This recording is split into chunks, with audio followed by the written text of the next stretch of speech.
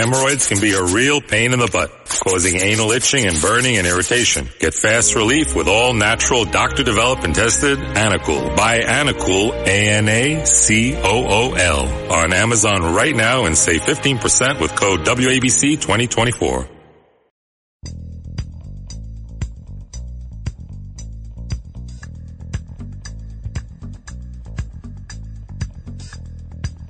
It's James Golden, a.k.a. Bo Snerdley, on 77 WABC, the crown jewel of American radio. Welcome, my friends, to your Saturday morning, a radio extravaganza here on WABC. If you would like to be part of the program today, 800-848-WABC, 800-848-9222. As you heard from Noam, a lot of people are in cleanup mode after the floods. I saw some, LaGuardia Airport, what was it? It was the A terminal. People walking through water in the A terminal over there trying to get out. What a mess. There is a story today that the flooding is the worst since 2021.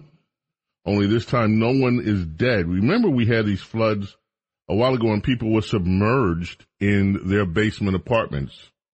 There's also a lot of criticism for Mayor Eric Adams, blasted for a lack of communication ahead of the storm. Blasted for slow response to Friday's massive flooding after he failed to issue more than the most meager, I have a friend that pronounces that word mager, more than the most mager warning in the day before, and even showed up late for an emergency management meeting. Where was he? He finally issued a state of emergency some 2 hours after Governor Kathy Hochul said she planned to order one for the state on Friday. Some of his fellow Democrats left steaming. So, will this, and then I saw a video of Curtis. I saw a video on Twitter of Curtis, and Curtis was basically saying what many of us said after that last storm in 2021. Gee, the infrastructure here in New York, why don't you try cleaning the storm basins, dredging the sewers, things like that used to happen on a regular basis. But, we don't have the money to do that because we're a sanctuary city. And we're spending all our money trying to house people that don't belong in the country and make sure that they have everything that they need to feel right at home in the States. Yeah. Mm-hmm. Here we are with 51st in Lexington, and it is just water everywhere. It's like a flood down here. This is nonstop. Whenever there's heavy rains in the subway system, you have to ask yourself, how the hell can we ever survive a superstorm Sandy? It's like all underwater. And it's just going to get worse and worse and worse as the day goes on. No pump here at this station, and I know it's got to be a lot worse uptown because they just don't have the capacity to get rid of the water. And yet we went through this with Superstorm Sandy. We supposedly had put aside millions and millions of dollars for the transit system, and now you have the subway system coming to a halt, massive flooding. As you can see in this station alone, pretty soon you're going to need Noah's Ark. You hear the announcements of all the places that don't have any service. They don't have enough pumping gear, and you got to slosh your way in terms of paying your fare. Oh, that you got to do, right? But half the people are not paying their fare anyway on a regular day. So it's dealing with the tsunami of the MTA money-taking agency that never seems to be able to keep the water away. Mm-hmm. Well, are you happy, folks? Your tax dollars at work making sure that you can slosh your way through New York subways. There are a number of people stuck, of course. Thank goodness no one died in this one. But what will it take? See, this is the thing. So many people believe that government is infallible. Oh, let the government do it. Let the government do it. If you trust in the government to that extent, perhaps you shouldn't. Everything is telling you don't do it. A government shutdown tonight. The stories are, oh my goodness, we have ratcheted up the fear. Princess Di will be with us later in the show. I hope that she wants to talk about this impending government shutdown. Let me run through some of the headlines with you. I'm hoping to talk with Derek about some of this stuff, too.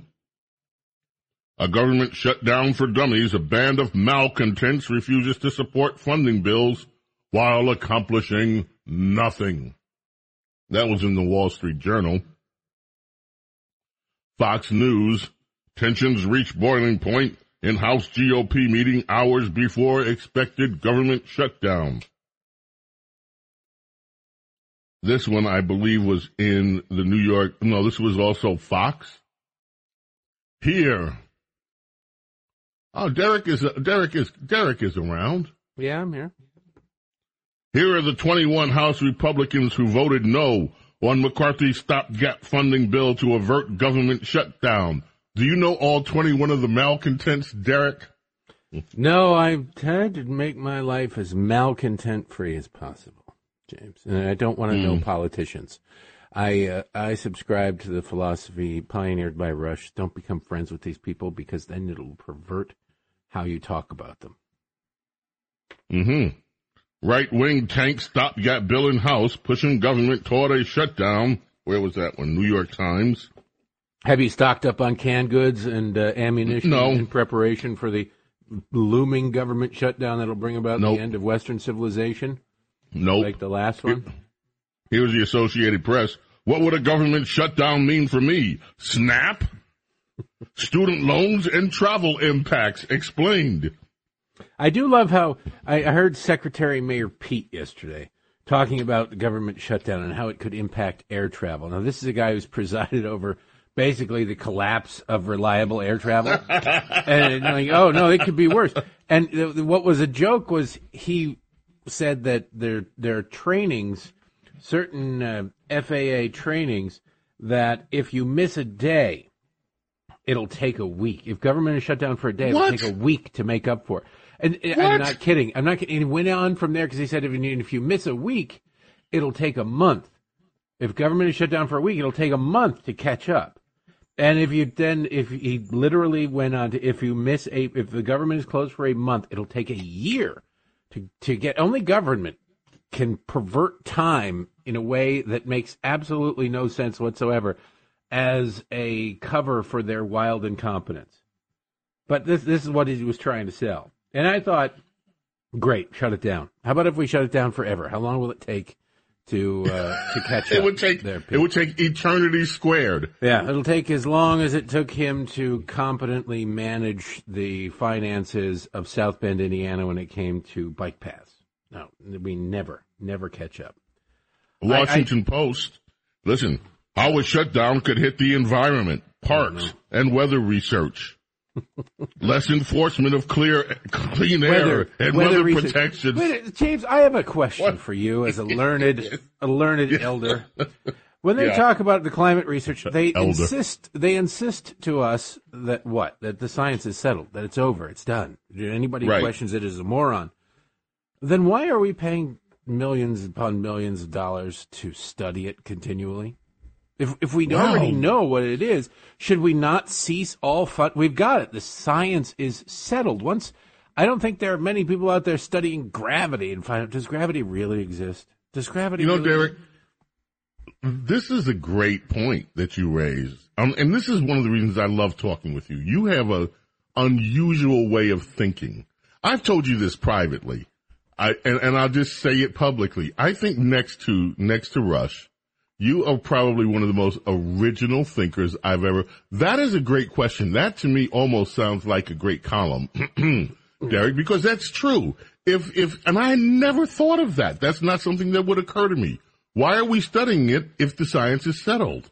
Right. I love that question. If you want to get a government grant, I want to study the mating habits of squirrels. I'm a weird person who lives in loves woodland creatures, whatever. And you submit for a grant, and they go, yeah, no, you're nuts, is what they'll say. But then if you say, I want to study the mating habits of squirrels and how it's impacted by climate change, suddenly the floodgates open. It's like a subway in Manhattan. The floodgates just open. And it changes everything. It bastardizes everything. And I'm sitting here saying, well, if the conclusion is already known in all of these things, then why are we spending the money? That is a great question. And I love that. Why are we spending the money? There's your headline. Let me run through a few other things, and then let's circle back to, I hate that expression, but let's do that anyway. Let's okay. Ginger Goebbels, you're Jen Psaki. We'll circle back. That's my loving nickname for her, Ginger Goebbels. Ginger Goebbels. Okay, let me, first of all, this is an odd question, but as soon as I saw the story, I thought of you, and I'm looking for the story now. All right. And I thought of me, and then you immediately threw the story away and burned it. No, I've just got so much stuff here. Have your children seen Bambi? I don't know. I don't think so. Okay. What's weird is they have really no patience for classic animation. I've never seen Bambi either, so there's that. I know you haven't. Just I haven't seen any. I watched Fantasia once with a girl because I'd heard that if you were trying to get in and you were trying to score. Let's just say that if you did things that are now decriminalized, it would be a great experience to watch Fantasia. I found that not to be the case, but that's beside the point. I've not seen The Lion King. I've not seen Pinocchio. I know the stories. I don't feel like I need to. Plus, nah. I never really liked kid movies, even when I was a kid. Well, we have that in common. A lot of the kid movies. I actually remember seeing Bambi and trying to look at it, and the only impression that I have from that time I was young is that guy had a nice shot. Something about it horrified me when I was a kid. Well, you killed Bambi. Is that why you're vegetarian? No, but I mean it doesn't hurt. So there's a new Disney screenwriter. There's a Disney writer, and the story today is that she wants to amend. They're doing the Bambi over, and she wants to take the scene out where they terminate Bambi's mommy. And isn't that the whole thing? I don't know it well. I don't know. Nick is shaking his head. What, Nick? Did you see Bambi? So what is it? I did, yeah. I kind of agree. Bambi's I think, an alcoholic retconning that and making the mom survive kind of defeats the whole purpose of the beginning of the movie. Because it's kind of like, it's a bit of a dark story, but I guess it's supposed to teach kids about concept of grief a little bit, Or hunting. Hunter. Yeah. The importance of aim. She's just winged and has a limp for the rest of the movie. He had a good shot. You're right, Derek. Yeah.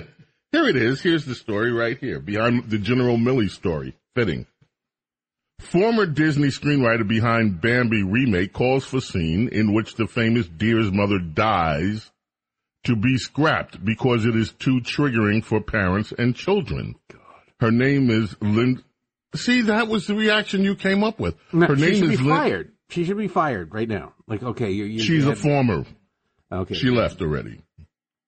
Her name is Lindsay Anderson Beer. and she had been working on the live-action version of the much-beloved Bambi film to bring it. What do you mean it was live made action? in There's no live action. It's a deer movie. Thumper is not. There's not training a rabbit right now to talk and to bang its foot on the ground. It's a better animation. It's computer animation. It's not live action. Are there even people in Bambi aside from the guy who shot and killed his mom? Her mom? I don't know. The film tells the story of Bambi and his friends, including a wabbit named Thumper. Mm-hmm. I don't remember Thumper. And a skunk named... What do you mean you don't remember Thumper? Thumper is the main character. I don't remember it. That's like going, what are these robots in Star Wars? No. There's a little blue garbage can running around. And a skunk named Flower. And do you remember the skunk? I never saw the movie. I knew there was a skunk. Right. Okay. And so people are saying, people are tweeting, why do they want to F up? Why do they want to modernize Bambi? Screw woke Disney. Now, usually, I'm not a fan of this woke business and all the rest of it, but I remember that killing Bambi's mother, I mean, you're a kid and you start a movie with the murder of something. Have I lost it? I thought it was the murder all of I it is a remember bit was much, when I James. saw the murder when of I it is saw a bit. It's not like Jeffrey Dahmer's going around just shooting animals or some drunk guy like riding around in his pickup truck shooting animals randomly. It is a hunter that is going out there presumably for food. Okay? To kill Bambi's mother. He murders You want to Bambi's make it mother. interesting, Disney? Make the Bambi remake from the perspective of the hunter. So they shoot Bambi's mom right away, and then they go home and they gut it and they clean it, and then they make a nice meal, several meals for their family. It's probably not award-winning, but take the twist and say, here's what happened to Bambi's mom. Or just leave the damn movie. This is the problem, James. Nobody has any original thoughts. Nobody has any original thoughts anymore. So how about we just take this? How about we make The Godfather, except we don't mess with The Godfather. The Godmother. No. Huh? How about that? Let's not do that. Talia Shire in charge. Like that? No. Come up with something original or just re-release the old thing. But they can't re-release the old thing because I've watched, Indiana Jones, the new Indiana Jones movie, which I think is excellent. Dial of Destiny. But if you watch it right as you're pushing play, it's like a depiction of tobacco consumption or something. There's a warning that pops up on the screen. Like, really? Who cares? Have you ever seen a movie where you're like, I'm going to get secondhand celluloid smoke? Are you really worried about that to that point? Then you shouldn't. Then you're not going to be in the theater. You're not going to. Okay, so you think they just ought to leave the plot alone, let Bambi's mother get murdered, and just keep going? I'm sick of remakes. I don't want them to remake. Is there anybody sitting there going, you know what I really want to see? It's 1942. You just said your kids don't even watch animation, probably because it looks so... they need... If I thought they needed to see Bambi, they would have seen Bambi. They may well have seen Bambi. My wife tries to force that crap on them. I don't. But... if they want to see Bambi, Bambi exists. That doesn't have to be like, well, we've got to make it with much better animation. You go back and you watch any science fiction movie up until, I don't know, the early 2000s or mid 2000s, and you go, God, the special effects suck. It's embarrassing. You thought it was mind blowing at the time. You go, this sucks. How about you spend some time, burn some calories, updating the special effects in those movies to make them retroactively better without having to remake them? Rather than going, I don't have any new ideas, why don't we just rape everybody's childhood? Oh, man. Oof. What? I mean, I remember some of these things when I was a kid. Like, we used to watch March of the Wooden Soldiers, Thanksgiving, which is coming up sooner than we all expect. Thanksgiving had started. You would see March of the Wooden... late November. I don't know when you expect it, but I think it'll be right around when I expect it. Yeah, March of the Wooden Soldiers, and then there was the other one. Oh, yeah, The Wizard of Oz. I remember the first time I saw The Wizard of Oz, and I was really young. And those Oreo guys, whoever they were, I mean, those guys were scary when you're a kid. You know, flying monkeys? Those The things, flying monkey scene, yeah, it was racist. It was scary. I can't even make the joke that I'm horribly clouding in my mind right now, but, maybe I'll text it to you later. But it is I watched that scene, I'm like, oh my God, this is scary as hell. But you know what? Right. You got over it. You got over it. What are we supposed to do? We've got to insulate these children. It's weird. We've got to insulate children from anything that might frighten them, but we need teachers to talk about their sex lives and explain to them how they can be any gender, and we can just neuter them and make them into a Ken doll if they feel weird for a second. Like, okay, I'd much rather have them see Bambi's mom get her head blown clean off than have a kindergarten teacher with a flow chart of how you can change your gender. We got to take a break on that heartless remark. I ain't wrong. And then you not only that, then you want the kids to watch them make Bambi's mother into deer steak. Hey, I'd make the sausage. I'd rather make the sausage than cut off the sausage. Oh, goodness. Oh, on this day in 2011, Marv Tarplin, American guitarist, songwriter, died. He was 70 years old. Why are we playing Smokey Robinson and the Miracles, Tracks of My Tears? Because he wrote it. He was best known as the guitarist for the Miracles. He wrote this one. He wrote others with the Marvelettes, the Supremes. This one won a Grammy back in 1965, I believe. Coming back, Derek Hunter is with us here on the Saturday Morning Radio Extravaganza. You can weigh in on any of this stuff. Yes, we're going to talk showdown. Robert Kennedy is in the news. We've got flooding in New York. We've got at General Milley and so much more. Stay with us.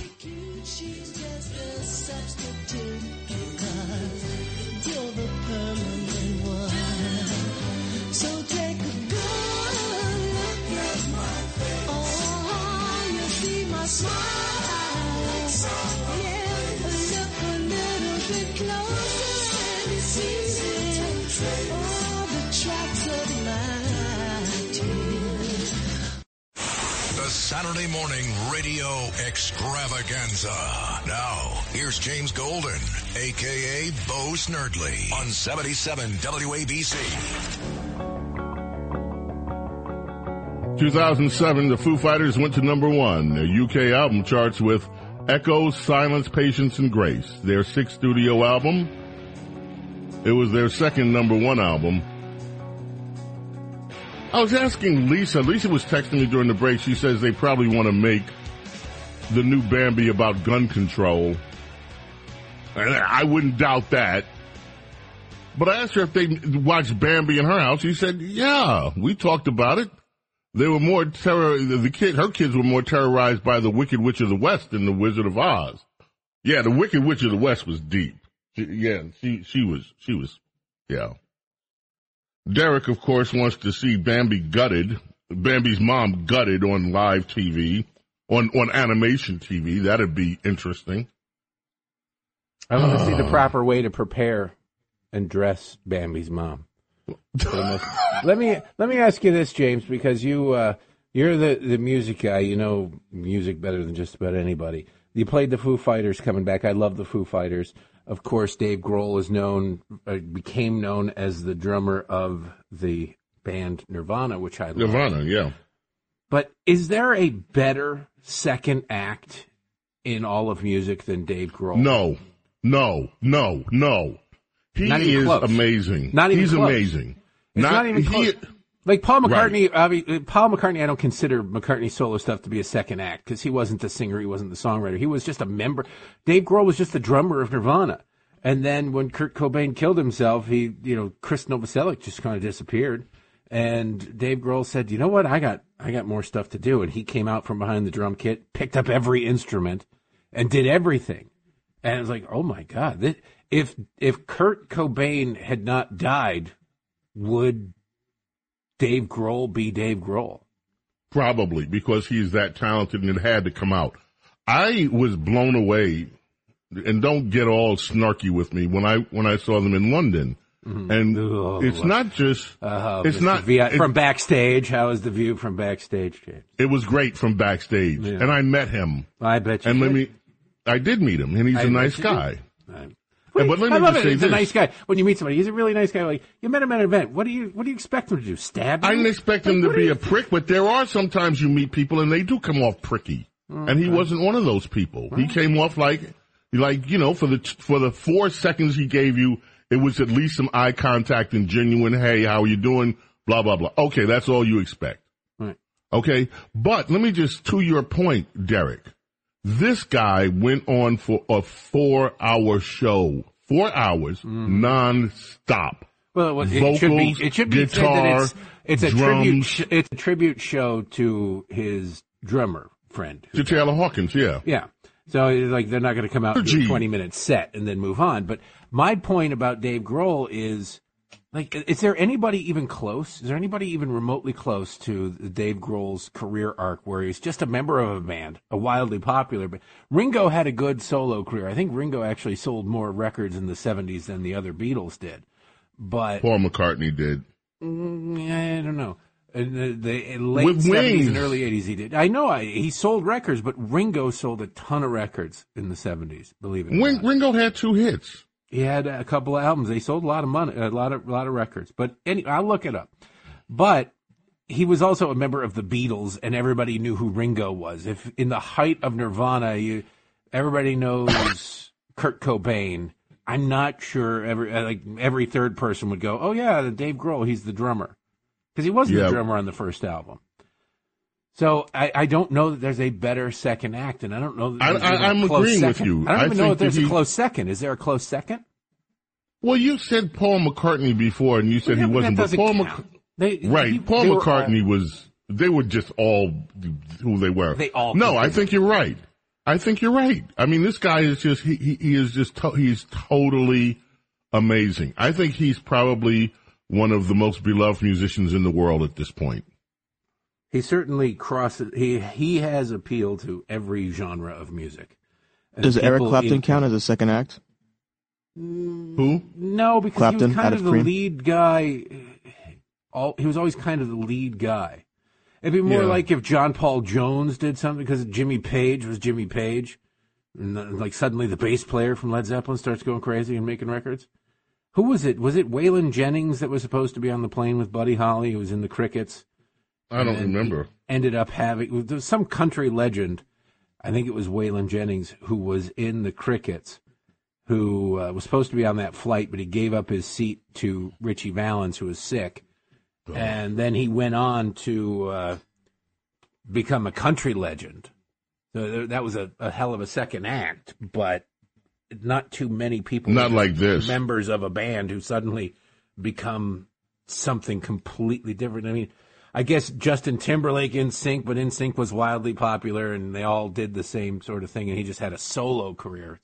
It's different than being a member of the band and then suddenly being the guy. Yeah.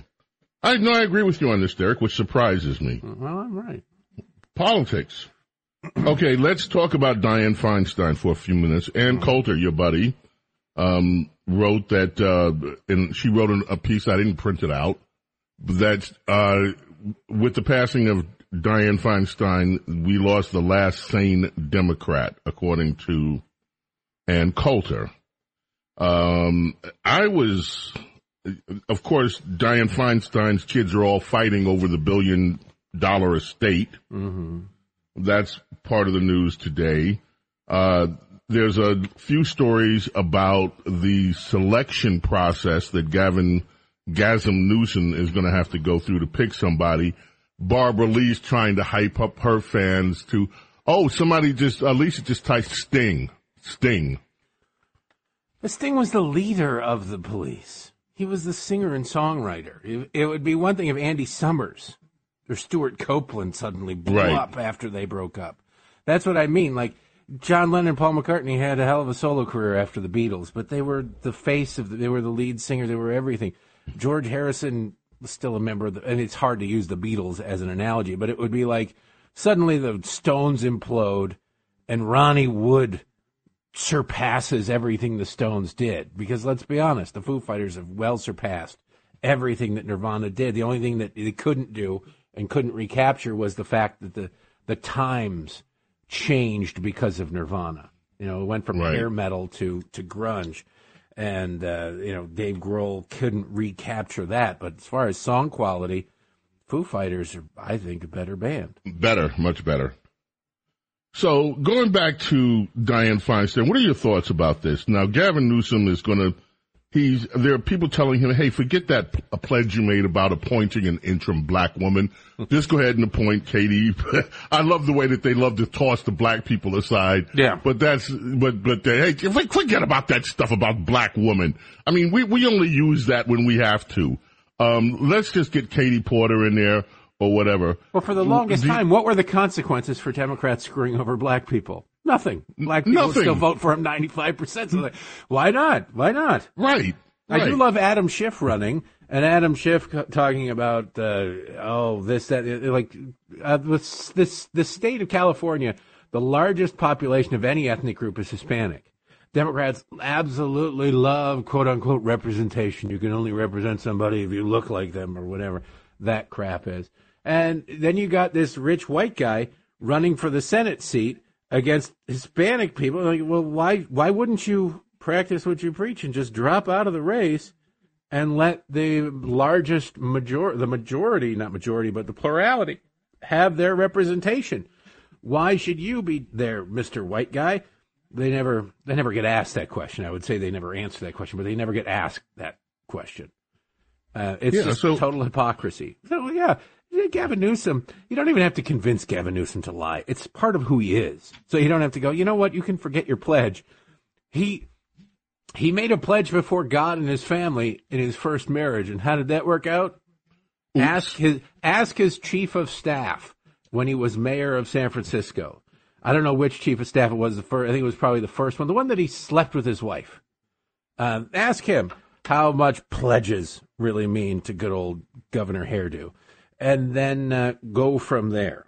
It's going to be, it's going to be interesting because he said, I'm not going to appoint somebody who's running. Well, here's an idea. If you're just a random state senator or whatever, and you're like, hey, you want to serve for the next year as a United States senator? Sure, yeah. All right, because you're not running. You get in there. The first thing you do, once you're appointed, you're in. They can't unappoint you. There's no process for removing a senator. Say, guess what? I'm running for Senate now. I am the incumbent. So Gavin might as well appoint somebody who's running for the job, but it'll be really funny because he'd have to pick not only who he likes best in the field, but who he hates most in the field. And I bet you he's inclined to pick the white guy. Ooh, this will be interesting, is right. All right, now Robert Kennedy is saying he's going to run as an independent. Yeah, I love that. He's going to announce it on October 9th. There's a big special announcement coming up October 9th. It's the longest telegraph punch in history. Okay, go ahead. Yeah, but isn't this going to make it fun? I mean, the guy's already scoring about 17 points, if you look at the polls, if they're accurate. And 17 points in the Democratic primary, not in the general election. Yeah, but so what? So he steals what? At 17 points of about 40% of the population. It's enough to make a difference, given how close. Look, Democrats stuffing ballot boxes are going to have to start paying overtime because they're going to have to really make up the difference here. I do love it. I get all sorts of fundraising emails. I did get a fundraising email from Adam Schiff, the aforementioned Adam Schiff, talking about a picture of him from his bat mitzvah and how he's, this, that, and the other. He's always been interested in justice. At 13, as his testicles descended, all he really cared about was justice. I'm like, give me a break. But he did cite Robert Kennedy and Al Gore Sr. and like tireless champions for civil rights and everything. I'm like, Al Gore Sr. filibustered the Civil Rights Act, dude. Not really sure you know your history. But it's weird to me that these Democrats will still dance on the graves of Kennedy boys while simultaneously denouncing their children as perhaps history's greatest monster. You don't get to use, as a party, Robert Kennedy to raise money while calling Robert Kennedy Jr. an idiot, a threat to democracy, a crazy person, whatever. But they do it because they have no scruples, they have no standards, they have no decency. But other than that, they're lovely dinner guests. And Robert Kennedy, again, has been denied Secret Service protection. despite the Secret Service believing that he is a risk for quote-unquote adverse attention. This is just pure political. Well, it would be an insult to Joe Biden's base. That's who's threatening him. That's who's mad he exists. It's Democrats. Al, you going to put a bunch of people against your base? Are you going to protect somebody from your base? It's not conservatives who are going, get that candidate. How dare he come? No, it's Democrats. Okay, MSN. If somebody gets arrested for trying to assassinate or harm Robert Kennedy Jr., MSNBC's ratings go down. Unless they have it in prison, but I doubt it. WABC. Cruel and unusual punishment. Saturday morning radio extravaganza.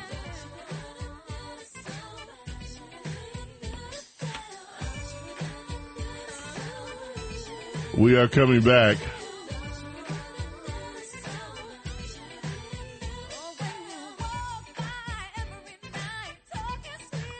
Yeah, baby. I know. It's fantasy. Does she still make music? Does she still make music? She still make. Hey, look, Mariah Carey has the Christmas market locked up. Oh, I know. She's got F me money. Not F you money. F me money. She can screw over herself to screw over somebody. She's got so much money. But she doesn't seem to be doing anything. She just occasionally shows up on Andy Cohen's show an hour late, looking crazy. Why is Britney? Why is she's just one knife dance away from being Britney Spears?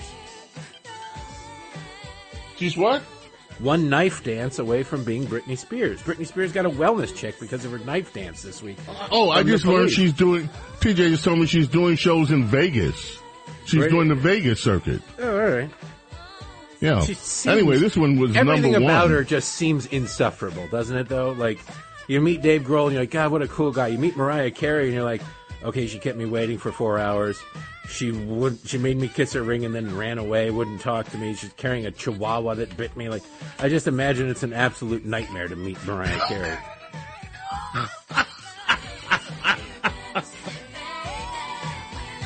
Her purse dog bit me.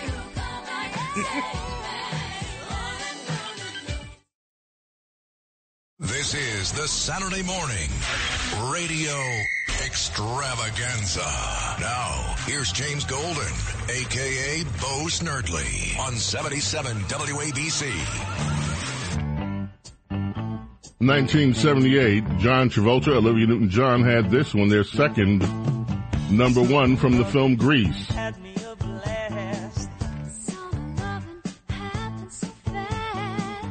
Summer Nights on WABC. We got to get to the phones really quickly. I want to get a call in because it's a topic that Derek and I have not reached yet, and that would be Adam from Mineola. Adam, you up early, making sure that you can get in, speak with Derek Hunter. Adam, what's on your mind this morning? Good morning, Derek. Good morning, Mr. Bo. Good morning. I see I'm listening to the subjects that you're talking about, Wizard of Oz, all this garbage. Sir, could you please explain why Jonathan Turley said there was no type of evidence against Biden for an impeachment? Oh, he didn't say there was no type of evidence. The question he was specifically asked, Adam, was whether or not there was enough evidence now to impeach Joe Biden. And he said, no, there wasn't. Now, this is where the horrible job that media does and god-awful horrible people that populate it, or dumb people, it's your choice, they don't tell you what an impeachment inquiry is. It's different than an impeachment. An investigation leads to criminal charges. You don't just file criminal charges and then say, we haven't done any investigating. But don't worry, my spidey sense tells me this person did it. This is the inquiry. An impeachment is a vote of the House to say there should be a trial in the Senate to find out whether or not this person should be removed from office. An impeachment inquiry is the investigation up to that point. The House Republicans they had subpoena power only as related to legislative issues in the House of Representatives, except if there is an impeachment inquiry. They could not subpoena, say, bank records from anybody. because there was no legislative purpose to that. But in an impeachment inquiry, they then have much broader subpoena powers. Now they can get bank records, which they have subpoenaed from from his brother and his son, President Biden's son. They will actually be able to investigate. You investigate to find out whether or not there is something there. You have suspicion, you have reason to believe, but unlike Democrats who go, we're going to look and see if we can find a crime, and you go from there. You go where the evidence takes you. Democrats sit there and say, well, we've started this. Why aren't we at the finish line yet? It's because you don't have anything. And they think that Jonathan Turley pointing out how investigations work was some kind of smoking gun, which you just reiterated here. There's no evidence to impeach him, or not enough evidence to impeach him is what he said. It wasn't that there was no evidence. There's a lot of you don't generate 2,000 suspicious activity reports in the Department of Treasury because your banking is perfectly normal and you're not receiving millions of dollars from overseas. So Democrats just made that argument that you did to try and prevent the investigation, to try and prevent the discovery of evidence. The starting line is not the finish line, but the media is so terrible at explaining what impeachment actually is. So they investigated Richard Nixon. Richard Nixon was never impeached. He resigned before he could be impeached. Impeachment doesn't happen until the moment the House passes an impeachment resolution and sends it over to the Senate for a trial. And being impeached is not removed from office. Impeachment is there's evidence for a trial. But it's all very confusing, and when you have a lazy media that is in the tank for one political party and has no interest in educating the people, or possibly they're dumb enough not to know it themselves, you end up with what we have. Adam? For you, Bob. Yes, Adam. I got something for you, Mr. Bob. And Derek Hunter, check this out. Well, the evidence... What about that bogus garbage that the guy you've been praising, Byron Donalds, he comes with some TikTok garbage that he got, and AOC ripped him a new one with that garbage evidence he had. He had his head down like Baby Huey. Adam, could I ask you to be more vague, please? Please be more vague. Somebody might know what the hell you're talking about. Be more vague. Oh, you forgot what Byron Donalds tried to introduce? I do love one thing. Oh, they doctored a text message. They highlighted part of a text message. They didn't highlight the whole thing. Again, this is the first part of an investigation. This is the launching of an investigation. This is like going to a groundbreaking ceremony for an office building and bringing your desk. And going, what the hell? Where am I supposed to work? Like, that's not how the world works. But, of course, if you don't want the building to be built or you want to distract from what's going on, then you do what AOC did. You should never, ever cede any intellectual ground to AOC, by the way. I mean, honestly, her IQ is about that of her shoe size on a good day, on a test she's cheating on. So don't.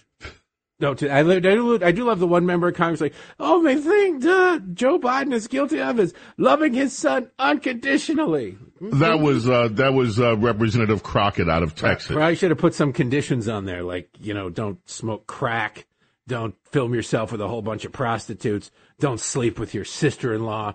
There should be some conditions on it, right? Honestly. Adam. Can I ask you one question, Adam? Then we got to go to a break. Do you think that the Biden family has done anything at all wrong with regard to the $20 million that we know so far that poured in and was dispersed among all of these? I would even add, not even illegal, but shady. Some shady stuff. Right. Do you think that the Biden family is involved in anything shady, Adam? Yes or no? I can't say yes or no. I can talk about that. You can just say I don't care. That Trump, that I've been. I didn't ask you about Trump. I asked you about Biden. That D after their name is a shield, and I don't care. There's the answer. Exactly. Thank you, Adam. Always a pleasure, my friend. We got to go to. I will say this. I grew up loving hockey, and I hated Chris Chelios. He was a horrible, cheap player, and then he became a Red Wing. And I loved Chris Chelios. What team you're on, what team the players are on, matters more than just about anything else.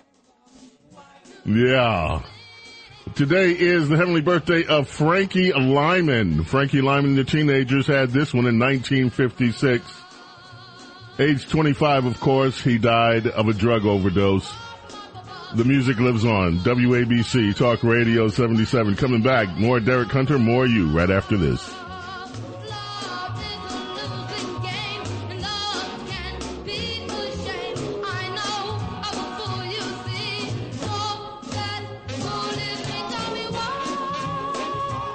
Hemorrhoids can be a real pain in the butt, causing anal itching and burning and irritation. Get fast relief with all natural doctor-developed and tested Anacool. Buy Anacool, Anacool, on Amazon right now and save 15% with code WABC 2024. Hi, it's Ernie Anastas. You know, your thoughts can affect how you feel, and how you feel can impact your thoughts. Addressing your mind and body connection is the key to improving your overall wellness. Bergen Newbridge Medical Center is the largest hospital in New Jersey, providing comprehensive, equitable, compassionate, and high-quality emergency inpatient and outpatient medical care, plus mental health services and substance use disorder treatment. The Bergen Newbridge team can address your total health needs in one convenient location. Call 201-225-7130. For an appointment or newbridgehealth.org. The Saturday morning radio extravaganza is in your ears. Now, here's James Golden, a.k.a. Bo Snerdley, on 77 WABC. I'm going to have to ask you about the debates before you go away. But wait. Phil Collins, you're right. We got to take a call. Patrick in Long Island. You're on WABC. Hi, James. I just want to say Phil Collins being the drummer and then becoming the lead singer with Genesis when Peter Gabriel left. Yeah. And solo, too. There's a second and a third act. Yeah. Maybe it's those drummers, man. The drum kit is impressive. He's a great drummer. Absolutely. Love it. Thanks, Patrick. All right, thank you. Yeah, and that made me also think of, it was Phil Collins, and I was going to say Peter Gabriel had a great career as well. But he was the lead singer of Genesis. Well, he was the lead. And Genesis wasn't nearly as popular with Peter Gabriel as they were with Phil Collins.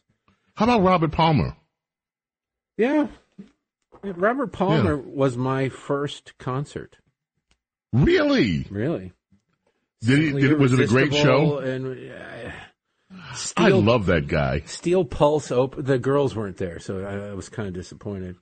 But the girls in the black dresses. Yeah, the slick back hair. But it was Steel Pulse open for him. I was not a fan of reggae, which we touched on last week. So you're horrible. Kind of put me in a bad mood, but it was fun. I didn't choose the concert. My friend Bill wanted to go, and I said, "Fine, I'll go." And so we went. But he died, not long after, so it wasn't like it was a waste of time. I can say I saw Robert Palmer, and he was fine. He was good. It was a good show, but I wasn't excited about it. I wasn't not a Robert Palmer fan, but I wasn't a Robert Palmer fan. I was more into indie rock and alternative, but whatever. And Lisa said Michael Jackson, but that's the same thing before. He was the face of the Jackson 5. Right. And then, and then the Jacksons, and then he stepped out. It'd be like if Tito blew up afterwards. That would be a little bit different.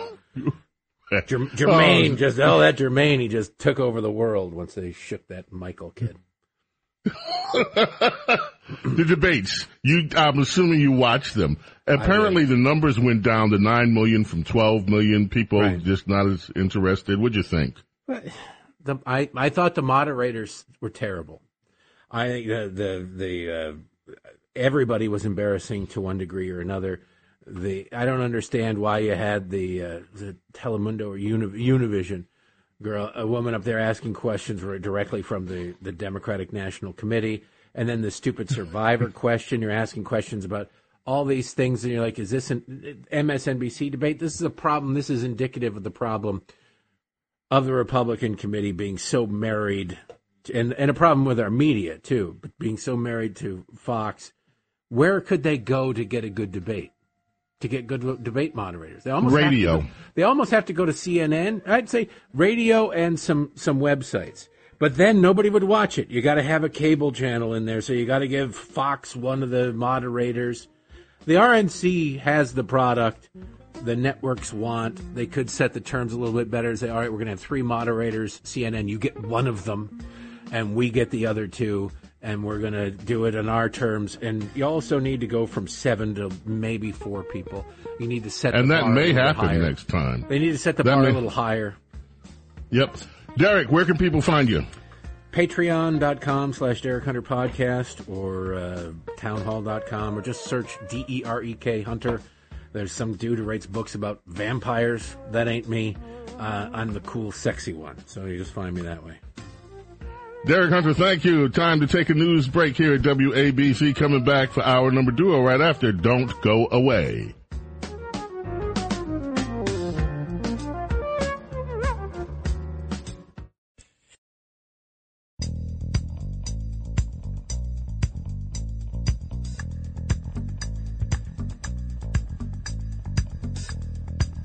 It's James Golden, a.k.a. Bo Snerdley, on 77 WABC, the crown jewel of American radio. Welcome to our number duo of our Saturday morning radio extravaganza here on WABC. If you want to be part of the program, 800-848-WABC is the number to call, 800-848-9222. Noam Laden is with us, WABC News Director. Noam, I have maybe the story that you did, this troubling story about what took place in the Bronx. I just saw a story on the Daily Mail that may add something to that. What is that? A woman who was shot dead along with her dog and another man in Upper Manhattan on Friday night had also been the target of a terrifying home invasion. Jackie Bellini, 57, was identified by her family. She worked as an analyst for the state court system in the Bronx. Now, they say that she had been previously attacked in her apartment by a man wielding a hammer in April. I don't know whether that adds anything to it. It just seems an odd coincidence to come up that she was already had been attacked. And who knows? Yeah, maybe it's, I'm only guessing here. I know nothing because you're adding more that I did not know. Sounds maybe love triangle-ish, something like that. Somebody that knows her. That's what or has some incredible vendetta against her. Right. So I don't know. There could be something to this. Noam, talk to me about this story for a minute that happened. A lot of people are talking about this one. Remember that woman that got that pushed the 87-year-old music person in and she killed her, and she was in trial. This is what is this woman's name? This is you talking about the long? There's so many of these pushings. The Long Island one you're talking about? Yes. Yeah. Well, crazy story. This you're talking about the one that shoved her grandmother 8 years. Right. Okay. Yeah, she got 8 years behind bars. She'll have to serve 8 years behind bars. This is the Broadway vocal music coach who was shoved to. The woman is accused of fatally shoving this Broadway music vocal coach to her death. So the woman who did so is this 26-year-old who's from, I think it's and I don't have it in front of me, but I think she's from Port Jefferson, Long Island, if I'm not mistaken. She pled guilty last month to manslaughter, and she was sentenced this week. She'll get 8.5 years behind bars. Yeah, they tacked on another half year because she showed so little remorse. She was in the court crying and carrying on, but it was like the tears were for herself. They weren't for. And the judge was just startled by the lack of remorse that she genuinely had. Yeah, just the whole way she acted in the aftermath of this shove, and the few times that she was, microphones were near her, she did not seem remorseful at all anywhere during the process, and then including up to sentencing day this week. Yeah, well, there are a lot of people that are going to be really short on sympathy for her. Talk to me about this flooding that's going on. What's the deal, Norm? Is this, everyone's saying, okay, the climate's getting worse than ever. And then there are other voices like our very own Curtis Lee who's saying, hey, what about the infrastructure? What about maintaining infrastructure here? How about the fact that the catch basins haven't been cleaned or we're suffering from a lack of resources dealing with New York's infrastructure. Where do you come on this?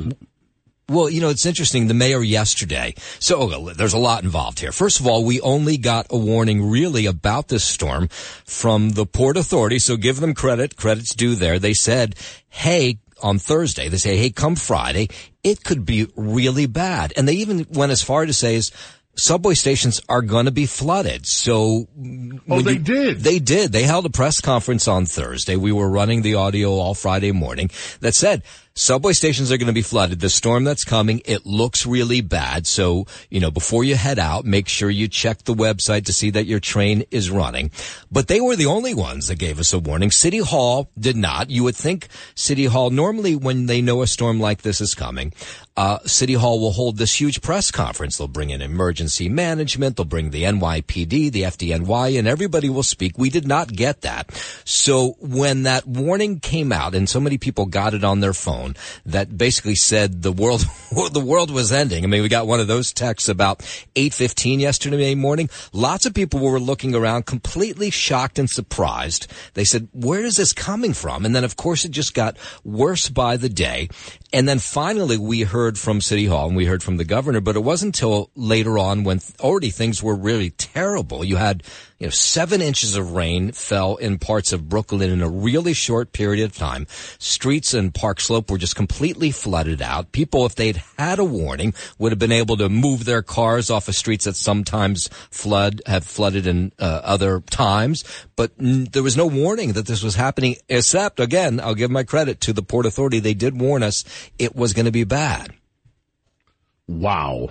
At least on this one, what was the concern was that people in basement apartments, like that awful storm we had 2 years ago where people actually drowned in basement apartments.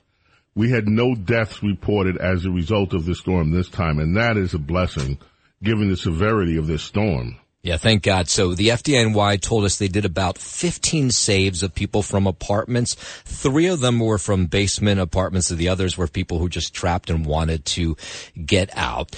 And then when, James, when they finally held this press conference yesterday from the mayor where they had everybody speak, he said, go to your thought about the catch basins, he said, hey, if it's safe and you see the drains are clogged, you could do us a solid by going in and cleaning out those drains, grab branches, trash. Yeah, he said this during yesterday's press conference. And so, because it was so bad, the water needed someplace to go. So he said, hey, we need your help. If you could do that, and it's safe. I mean, he did say that. Go and clean out that drain in your neighborhood so the water has somewhere to go.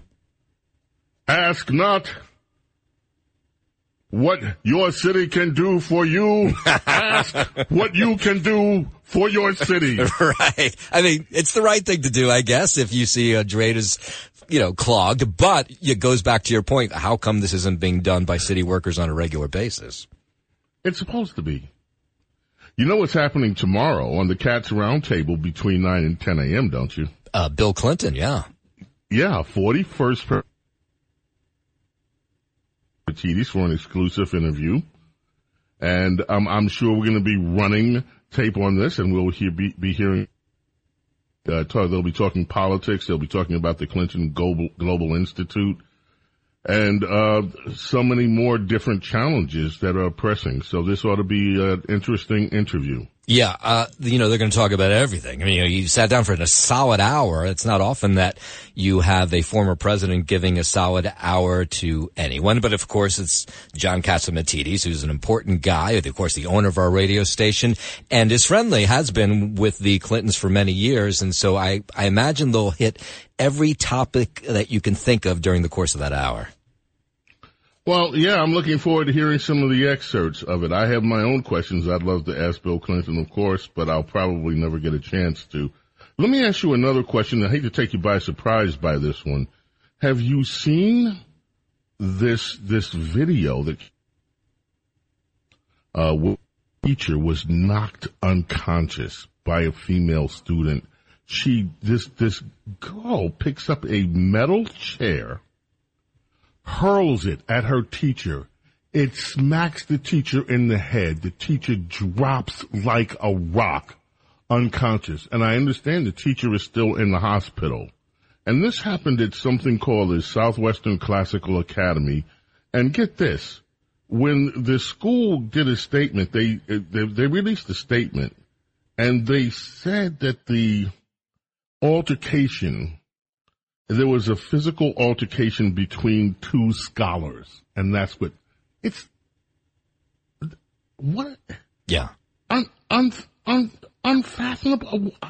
I look at this and I'm just. I don't believe some things that I actually see in video could be happening in schools.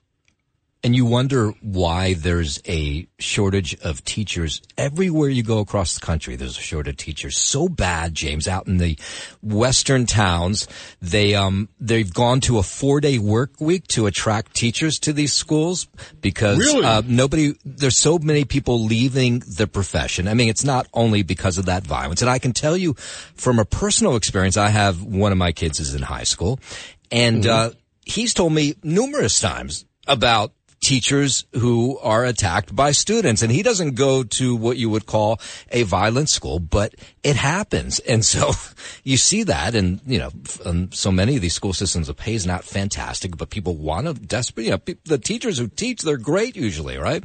But they're scared away by stuff like this. Who can blame them? We have so many teachers in the audience, and so many people. I would love to hear from some teachers and some educators. Finally, let me ask you about this. We had the sound of this earlier. You followed, I'm sure, what happened down in Philadelphia this week with the, I call it the Loot Olympics. It was the Loot. That's a great way. Yes, it was the Loot Olympics. Yeah. And I think they won. They all got the gold medal. They all got they all got. And now you had little Meatball, the one that was instigating it, one of the instigators. She's now said that her grandmother actually spoke up and said how ashamed she was to see her granddaughter involved. And Meatball now has been traumatized by spending a night in jail for the felony looting, and says she's never going to loot again. It is just distressing. And one of the things we have the clip. We have the clip of little Meatball during the event, right, Nick? Because we played the clip. This is during the event. The social media influencer accused of instigating some of Tuesday night's looting was back at home today. The woman, known as Meatball, was bailed out by her mom early this morning. NBC 10 investigative reporter Claudia Vargas caught up with her today. Claudia, what'd she have to say? Well, Deja Blackwell, also known as Meatball, says she never wants to go back to jail. Blackwell is one of dozens of people arrested following Tuesday night's looting. She has garnered attention in the last 48 hours because of her social media live stream. As chaos unfolded across the city, Deja Blackwell was live streaming much of it to her more than 180,000 followers. What's that? Posting in Center City and other parts of the city up until her arrest Tuesday evening. Police and the district attorney's office say Blackwell was encouraging others to engage in looting and other criminal activity. Blackwell was charged with burglary, conspiring, and rioting, among other felony charges. The 21-year-old was released on $25,000 bail early this morning. We went to Blackwell's home today after she agreed for us to meet her there. Our attempts to speak with her about her actions Tuesday night and what's happened since then were cut short by her mom. Blackwell's mom did not want her speaking with reporters. But the woman known as Meatball did have something to say before going back inside her home. Do you have a message for people? I just prefer, never loot again, stay out of trouble, and never go to jail. So you regret what happened? I regret it. No. I love that Meatball. How great is that? Yeah.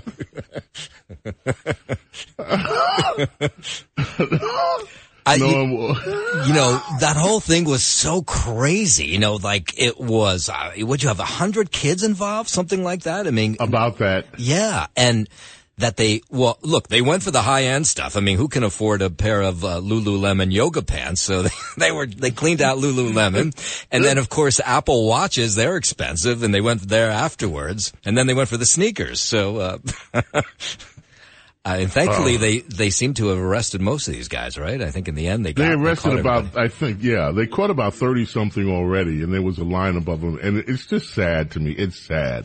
It's sad when you see the lineup. I've talked about the racial component in it. It is distressing to me to see so many black kids, mostly black kids.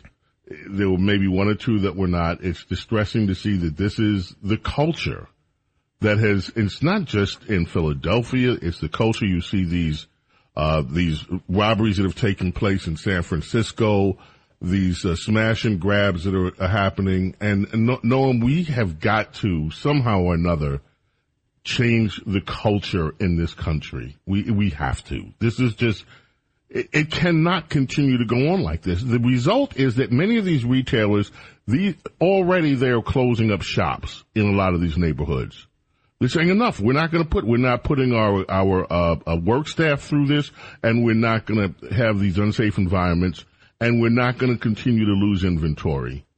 So what's going to end up happening is these very neighborhoods where these things are happening are going to end up suffering. It's just, it's unsustainable, to use a word. Yeah, well, look at this Target store in East Harlem that's going to close in a couple weeks. Yep. This was a huge boon to that neighborhood because you had to go pretty far to find shopping. And if you go to Bodega, it's always a whole lot more expensive there. And here was Target that was selling all these items at a reasonable price. And now it's going to go away, which is just terrible for that neighborhood. Yeah, something's got to change. Noam, thank you so much as always. Always such a pleasure to have you. Right back at you, James. Thanks. Noam Layden, ladies and gentlemen, news director of WABC News. We love talking with an extended version of WABC News during our second hour here, and Noam is just amazing. Coming back, ladies and gentlemen, your calls are coming up. We've got a lot more news. Later on today, Princess Di will join us. Keep it right here on WABC. Marilyn McCoo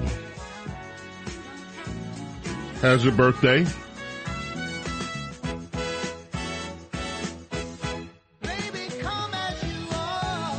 Marilyn McCoo.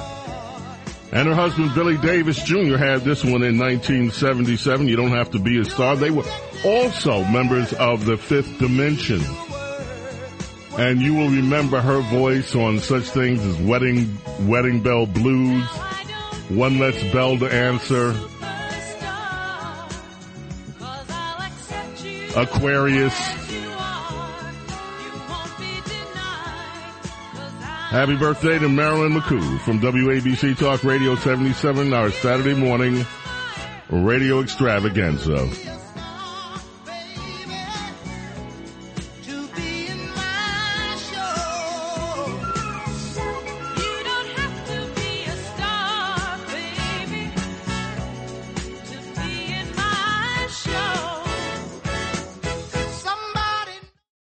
When you need mealtime inspiration, it's worth shopping Kroger, where you'll find over 30,000 mouth-watering choices that excite your inner foodie. And no matter what tasty choice you make, you'll enjoy our everyday low prices, plus extra ways to save, like digital coupons worth over $600 each week. You can also save up to $1 off per gallon at the pump with fuel points. More savings and more inspiring flavors make shopping Kroger worth it every time. Kroger, fresh for everyone. Fuel restrictions apply. This is the Saturday morning radio extravaganza. Now, here's James Golden, a.k.a. Bo Snerdley, on 77 WABC.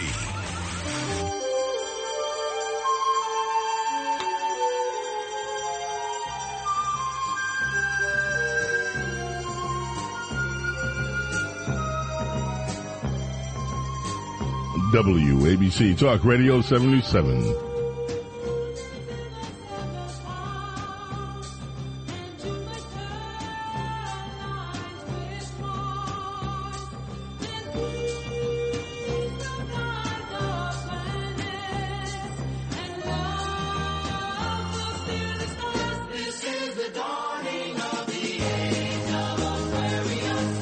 Fifth Dimension on WABC Talk Radio 77.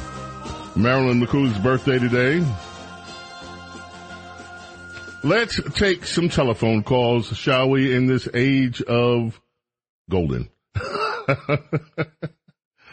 Oh, let us start with Jimmy in Staten Island. Jimmy, welcome. You're on WABC. How are you? Good morning, handsome. How are you? You know, I always wondered what you looked like, and I'm like a moron. I don't know how to go on and do these tapes and, Google and all that. And was that you on a commercial with a beautiful white hat and your hair done so nice talking? Yeah, that was me. That was me. I almost passed out. I said, that's him. I know the voice. Woo, got it from the voice. Yeah. I'm happy to see that mug. God bless you. Listen, I need to say just a couple of things. If you'd let me, I'd be nice. This Mayor Adams, God forgive me, I don't care who and what he looks like, but I know he's an imbecile. He reminds me of the other guy, what was it, Cory Booker, when everybody was drowning and he locked up all the buses in the No, that was, oh my goodness, that was the mayor of New Orleans, not Booker. That was the mayor of New Orleans. I will get his name. It just escapes me for the moment. Go ahead. His name, he ain't worth it.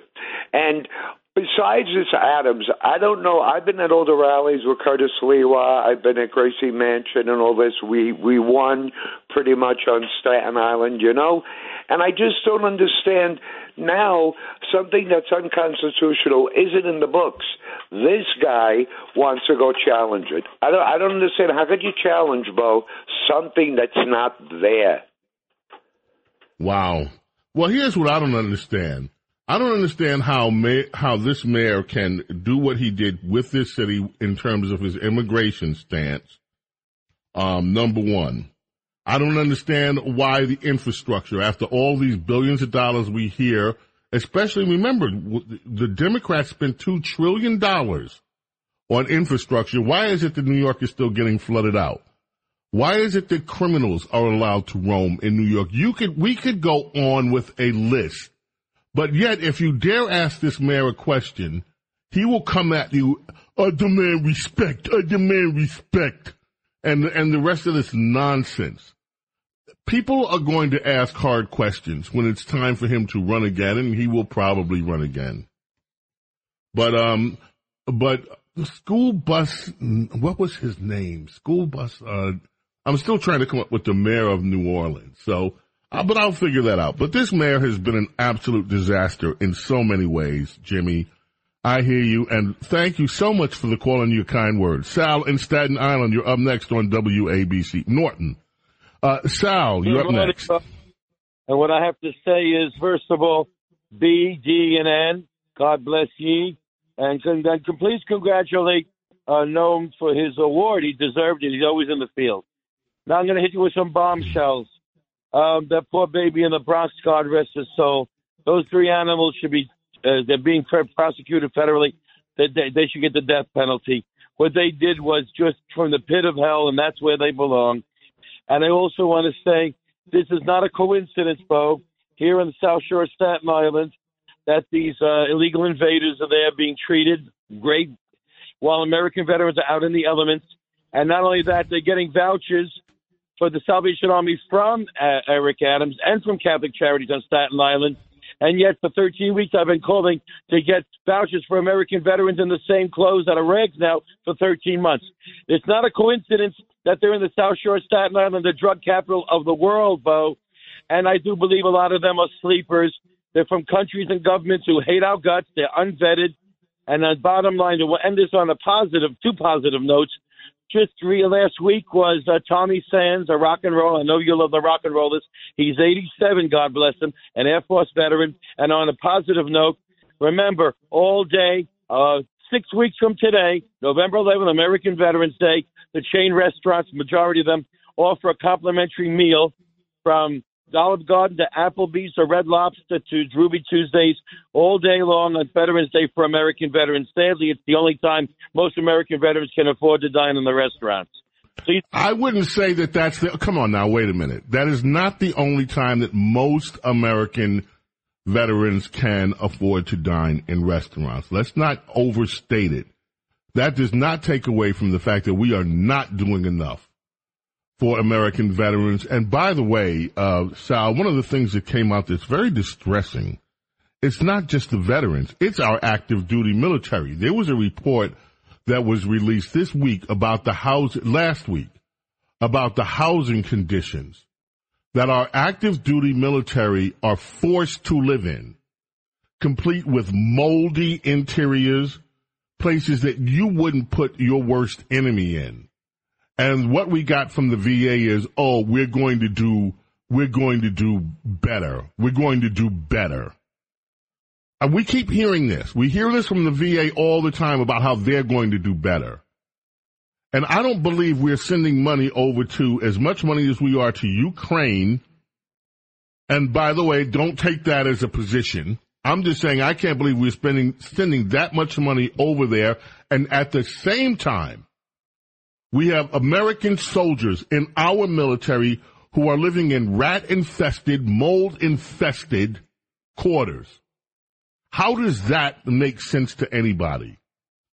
Sal, love you, buddy, and I love your commitment to American veterans. God bless you, my friend.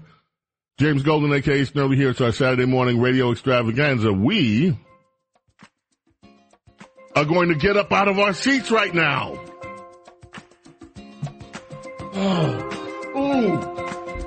Oh, man, that hurts. Yeah, we're all up. We're all stretching. It is time for our morning dance. On WABC Talk Radio 77, the Saturday morning radio extravaganza. You want to be part of the program? You can dance with us right now as we're up and moving and grooving, and you can give us a call, 800-848-WABC, as we swing to the music of Spyro Gyra. The morning dance on WABC. Coming back with you, your phone calls, and more right after this. Later on, Princess Di joins us. Can't wait.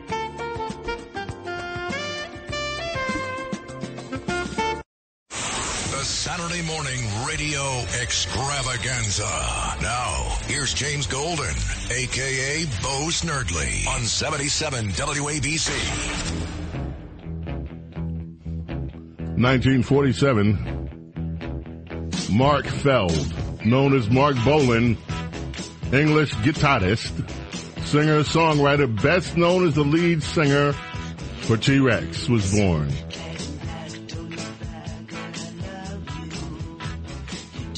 Tragically killed in a car accident in 1977. He was only 29 years old. He was killed a fortnight before his 30th birthday. I can't wait. I'm going to finally get to the bottom of this Fortnite business when Diana comes on. I'll ask her what... this is one of those things. Just like, I don't understand. I must admit, I love British literature. I love watching. I'm one of those Americans that has Acorn, right? I watch British TV. I watch all the detective stuff on British TV. But there are some things I just have never, and I'm lazy. I know I'm lazy. Like, I've been reading Fortnite all my life. I've been reading the Fortnite. It's like when they talk about weight and they say it's a stone. I was like, what the hell is a stone? He weighs blah, blah, blah on a stone. What So I'm lazy. So I'm going to ask Diana these questions because she knows everything about language. You know? So, yeah, don't tell me before. I want to hear her tell me. You know, but my dad's actually British. So he has all the answers. Your dad's a Brit? And I'm a half-Brit. I'm actually a dual citizen. You're a half-Brit. That's correct. All this time, I did not know that you were a half-Brit. Yeah, I was born there, and I moved over to the States around 2004. You were born over there. That's right. This is getting... Where were you born? And it wasn't in London. It was in the countryside in a town called Gloucestershire. You were born in Gloucestershire? Yep. My word. And yeah, my dad is... it's funny, because you're talking... He's kind of like, you know, he's totally like Americanized. He's lived here for around 16 years now. So he's got his accent and he's still totally a Brit, watches his football and drinks tea like a real geezer. But he's totally like into the American culture too. So he gets the best of both worlds. It's funny. Oh man, that's awesome. I didn't know you were a half Brit. Yeah. Well, we're going to get back to your telephone calls in a few moments. I want to just run through a few stories while we have a moment here. Maybe you haven't heard about this one. A Missouri high school teacher has been placed on leave after administrators found out she and her husband were running a pornographic OnlyFans page. The St. Clair School District lost an investigation into Brianna Coppage, 28 years old, over her scandalous side gig. She told the St. Louis Post-Dispatch, it was kind of always like this cloud hanging over my head, like I never knew when I would be discovered. Then about 2 weeks ago, her husband and she were told that people were finding out about it, so she knew that this day was coming. She said that she, and she's an English teacher, I don't know whether she's half Brit or full Brit or no Brit, was motivated to launch her pornography account over the summer to bolster her measly educator's salary. She earns about $42,000. Her OnlyFans channel raked in between $8 and $10 grand a month.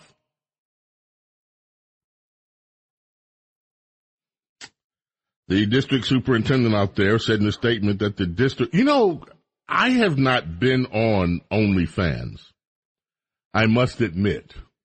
Nick, I'm not going to ask you and get that smile off of your face. I'm not going to ask you. But people have shown me videos. Tame videos, I might add, or relatively tame videos. And I was stunned that people are paying money for this.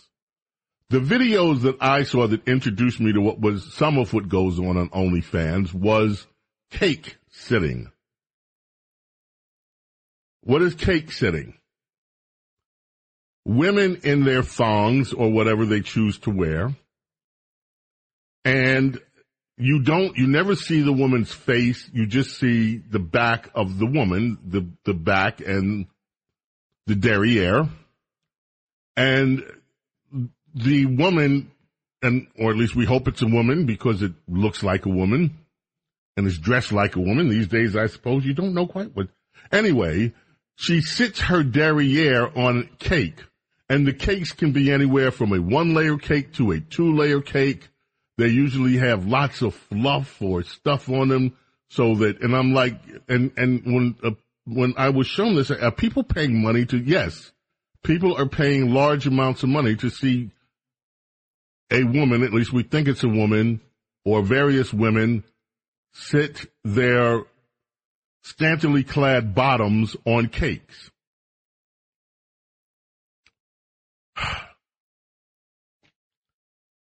A Tennessee teacher charged with raping a 12-year-old student was rearrested this week after she was caught texting the victim, warning him that he would regret reporting her to the police.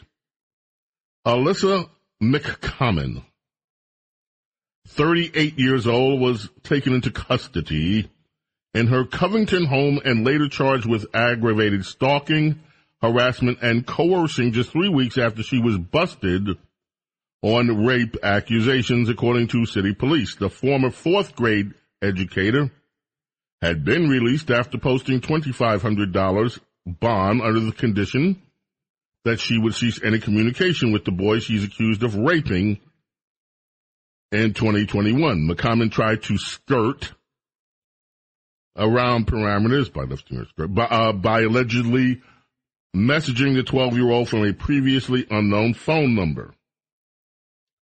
She is the mother of 2. She allegedly has admitted to a sexual encounter with the boy, who was 12 years old,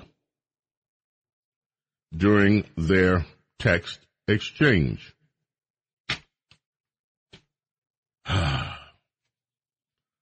This one from Fox News.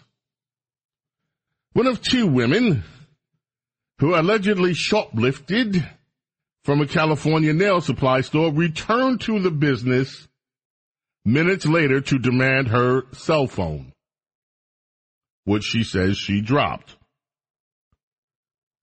The store owner offered to exchange her electronic device.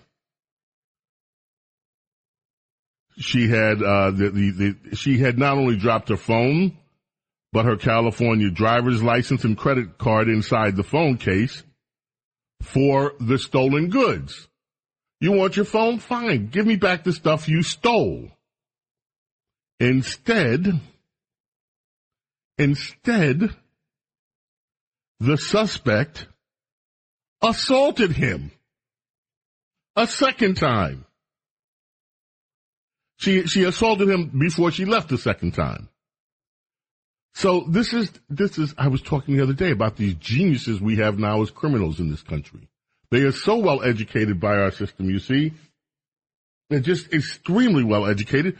They go to a nail shop. This woman goes in the nail shop. She steals. There's a picture of her. Somewhere you can find it. There were two suspects, actually. Because there were one of two women that shoplifted. Returned to the business, said, hey, you got my cell phone here. Fine, give me back the stuff you stole. No, I'll beat you up instead. And she leaves the phone with her credit card and her license inside. These are today's criminals. The alleged assault turned the theft of about $600 in merchandise into a robbery charge. Which is, again, this is California. Had she merely left, didn't come back, even though they knew who she was because this woman left her cell phone and her identification, they wouldn't have been able to do anything to her because it was less than $600. And in California, you can steal. Go ahead and steal. It's up to $600. We don't care. Steal it.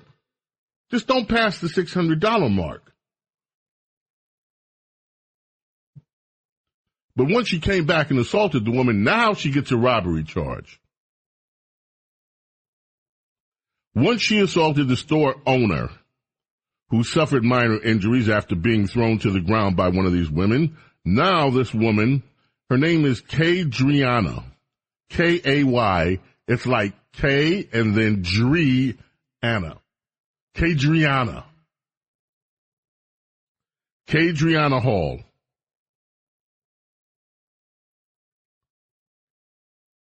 The other woman, the other thief's name is Siriandy or Surinandi Banks, 19.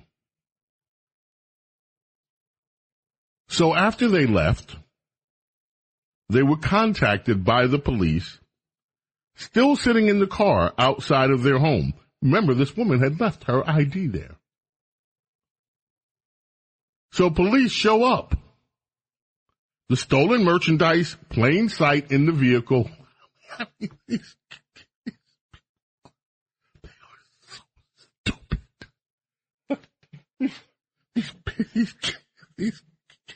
These kid criminals, like this bunch at the Ludo Olympics in Philadelphia, these people are just, they are stupid beyond belief. They are stupid. They are these, I mean, not even, it's like, did they not pass third grade? Do they not have the intelligence of a 12-year-old?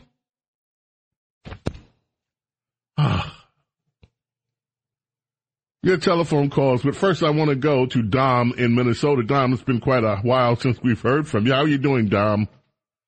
Pretty good, sir. Thanks for taking my call. You know, I've been a teacher since the 90s, and I'm still teaching because I don't golf and I don't know how to retire. That's my problem.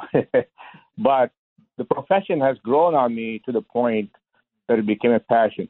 We did have an incident when I was teaching in Wisconsin in the 90s where we had a student waiting on the roof with a gun because the teacher gave him a failing grade.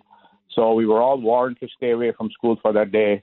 There was some discussion of whether the student was mentally unstable or not. We didn't determine that. But today, I'm still teaching, and I see students that feel entitled, disrespectful towards authority, and believe that less is not more. So in my experience, the only people that believe that less is more are the veterans in my class missing an arm or a leg. Unfortunately, students today feel so entitled that they want to come in, do very little to get the maximum benefit out of whatever it is that they're expecting. So, and you know, unfortunately, I see a lot of people that are kids of single parents, and I'm not saying that's a positive or a negative. it is what it is. And it's a negative. For the most part. There are certain parents that can make it a positive. But generally speaking, we know that that's one of the predictors of child poverty and that's just a fact.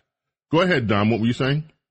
Yeah, and I think basically, even though I love being in the classroom, unfortunately, because whenever I see a veteran that's sitting in the classroom, back of the class, whatever, sometimes, they come back from the war for the GI Bill. I've seen about 19 or 20 of them in 30 years.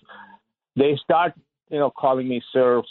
I say, you don't have to call me sir. And then the first time I said that, this guy said, no, that's the way I'm used to it. Please don't stop me from doing that because I feel I have to do this. Unlike the students that are not from the like Army people or farmers' kids, whatever, I can tell the difference by the first week that, who their parents might be. So that's to the point where a parent in the house is really critical for a kid. Let me ask you a question. How do we change this culture? I'm just reading, and I'm laughing at it because I'm almost crying. These kids are these kid criminals, and they're everywhere. These smash and grabbers, you see them all over social media. They all like to think of themselves, like this one woman, I'm an influencer. I've got 180,000 people that follow. Okay, you're an influencer. Have at it. What do you want to be, an influencer? And they're dumb as rocks. They are literally, the ignorance level is so severe, and they don't seem to have any moral compass at all. How do we change this culture, especially in America's underclass? Dom, how do you change it? Very simple. We need a mom that smacks them around and a dad that hugs them. That's what we need. We need both the mom and the dad. I'm being facetious, but we need a mom that gets upset at the kid and says, I'm going to smack the crap out of you. And dad says, oh, come on, let him be. He's a kid or whatever. So if you take those roles with both the parents, I'm guessing most of all our problems will be taken care of in the school. So it happens way before they get to school, and that's the problem I'm seeing. Dom, thank you. It is so good to hear your voice. James Golden, a.k.a. Snerdley, here with you on WABC. It's our Saturday morning radio extravaganza, still to come today. Princess Di will join us.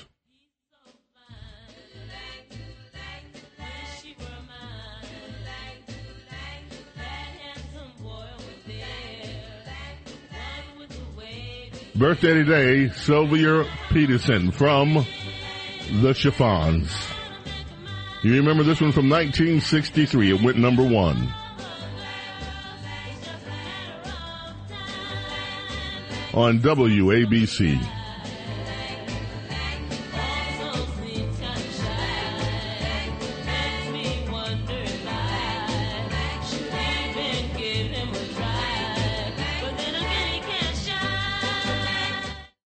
This is the Saturday morning radio extravaganza.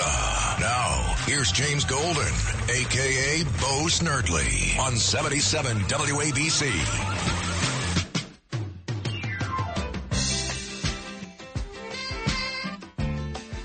This is David Bowie, Young Americans,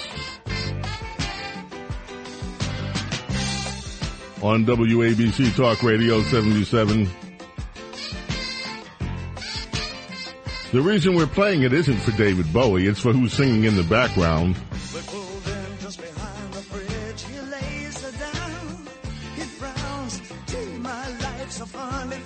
One of the voices in the background on this particular record is that of Sissy Houston.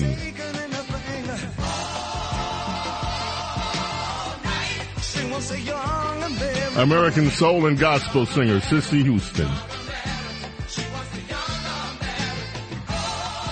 Mother of Whitney Houston has a birthday today. Member of the Sweet Inspirations, the Drinkard Singers with Dionne Warwick. She was one of the backup singers who worked with Elvis, Aretha, Chaka, Luther, this one with David Bowie, Jimi Hendrix, Van Morrison, Beyonce, and so many others. And she had her own solo career. Sissy Houston celebrates her birthday, born in 1933.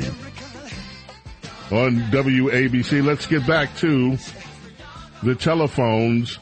The Catskills, we go. Chris has been here patiently waiting. Chris, how are you? Thank you for being so patient. How are you this morning, Chris?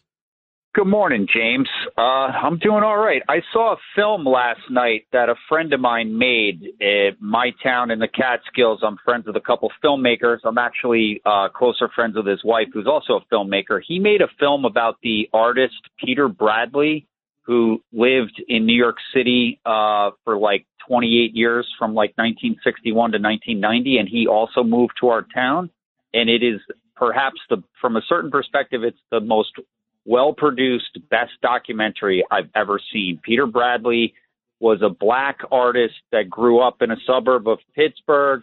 He was in Detroit for a year or so and ended up in the early 60s in Manhattan. And he's an impressionist artist, and he worked at the Guggenheim. He worked at another very prestigious art gallery, and he had no filter. He, encountered different elements of racism, but he also didn't like being used for his color to try and promote certain entities. He was offered scholarships at prestigious art schools because of his ethnic racial background in Detroit. He was offered, ended up dropping out of school because he didn't agree with the art professors. He was offered a scholarship full ride to Yale University Art School in his mid-20s, and he didn't last more than a year. The admissions director, head of the art program, basically told him he didn't think he could draw, but that he wanted him to travel to all 50 states to try and get black students to come to Yale's art program. And he essentially told the man, F you, and he quit the school. Cutting to the chase of the end of the film, he's been living in upstate New York with his third wife, and he's been financially struggling, having some health issues, and he was never really fully appreciated for the art he did, but he continued to make artwork, and just through certain circumstances, small town people bumping into one another, my friend ended up making a documentary film about him during when COVID was hitting, and it's just been recently released. It was at the Woodstock Film Festival last night. This man has sold probably millions of dollars worth of artwork because of this film, and he was able to build his own art studio on his property at age 81 due to the exposure he got from this film. And the jazz. Wonderful. What is the name of the film, please? With Peter Bradley, and there's a jazz soundtrack that is with the film because Mr. Bradley was close friends with a lot of famous jazz musicians. And the jazz soundtrack to With Peter Bradley is number 3 right now on the jazz contemporary charts in the United States. Love it. What a great story. First of all, for all the art lovers out here, and I happen to be one, and also for the musicians. So thank you for sharing that, Chris. And the name of the film, the name of the documentary again is With Peter Bradley. All right, and I will look into Peter Bradley, and I'm sure many people will. Thank you for the heads up on that. Appreciate it. Since you mentioned documentaries, let me mention there is a Wayne Shorter documentary that is on Netflix. It's called Zero Gravity. And man, oh man, oh man, if you are a lover of really great music, I see it. Oh my gosh.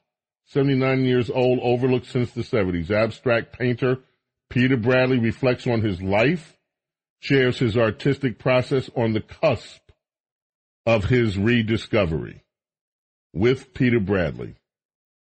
Wow. Awesome. You know, by the way, one of these days, someone is going to make a documentary about the Hudson Valley music scene. There were so many great artists that came up through New York's Hudson Valley. We're talking about everybody. You know some of the names, some of the folk artists that have come and that made New York, the region up in the Hudson Valley, a very special region for music. One day someone's going to do a documentary on that. That would be too. But if you're looking for a great documentary, and it's not for everybody, maybe jazz folks would love it, but the documentary on Wayne Shorter is just mind-blowing. It's called Zero Gravity. I just saw that recently. Thank you again, Chris, for that call. Do appreciate it. Princess Di is coming up in a bit. I want to go to Pete in Garden City. Pete, welcome. You're on WABC. Thank you both. Thank you for taking my call. This might sound a little corny, but I've been listening to you since probably your second Saturday morning show, and it's my first time calling you. I don't know, I can't describe it. You have a very reassuring voice. I feel like when I listen to it, like all is well with the world. And the common sense Americans will wake up and turn this country around next year. But what I wanted to mention, two things. Basically, Republicans are doing a terrible job at pointing out the real inflation rate that's going on right now. And they've been drowned out by the Democrats saying that inflation is, quote, down. It's $100 when Biden became president is worth about $62 now. And I think Republicans got to get on that theme, if you will. Pete, that's what we have time for before we go to the break. I'm sorry to have to cut you there. We got to get to news. But I love you. Thank you for waiting. And by the way, you have no idea how much that compliment means to me. That is what I used to say about Rush, and I used to tell him that millions of people waited for his voice every day at 12:06 to be reassured and to feel that no matter what was going on in the world, all was okay. And so you have no idea what you saying that about me, how that makes me feel. Thank you. Norm Layden, our news director, news par excellence, coming up here on WABC. Keep it right here. Coming back, third hour of our Saturday morning radio extravaganza continues.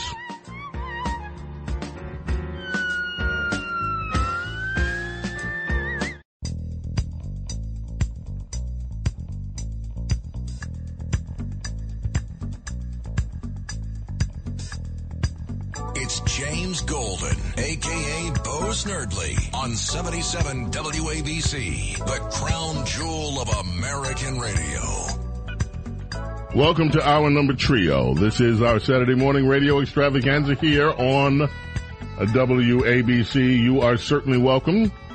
If you are on hold, stay on hold. We're going to try to get to as many calls as we possibly can during this hour. Donald Trump did something that was extremely, some of you are going to think this is mean. I saw the video of it. I could not help it. I burst out laughing. Donald Trump got big laughs last night at the California GOP fall convention. He mimicked a moment when President Joe Biden got confused when trying to find his way off stage. So he turns around and he's looking like totally confused, trying to figure out which way to go. The audience just burst out laughing. He also, while he was there, slammed a series of California's Democrat lawmakers and leaders, claimed that rich people in Beverly Hills smell because of strict water laws that keep them from showering enough. He was speaking to about 1,500 attendees, munching on the remains of their lunch. He says, while California was once a symbol of American success, today, under the radical leftist fascists and Marxists that run your state, that's who's running your state, bad people, it's becoming a symbol of our nation's decline. Now, Donald Trump also said something else, and this will... he said that if he were president again, the people savagely looting stores would be shot on sight. We will immediately stop all the pillaging and theft. Very simply, he said, if you rob a store, you can fully expect to be shot as you are leaving that store. shot. The crowd erupted with chants of Trump, Trump, Trump.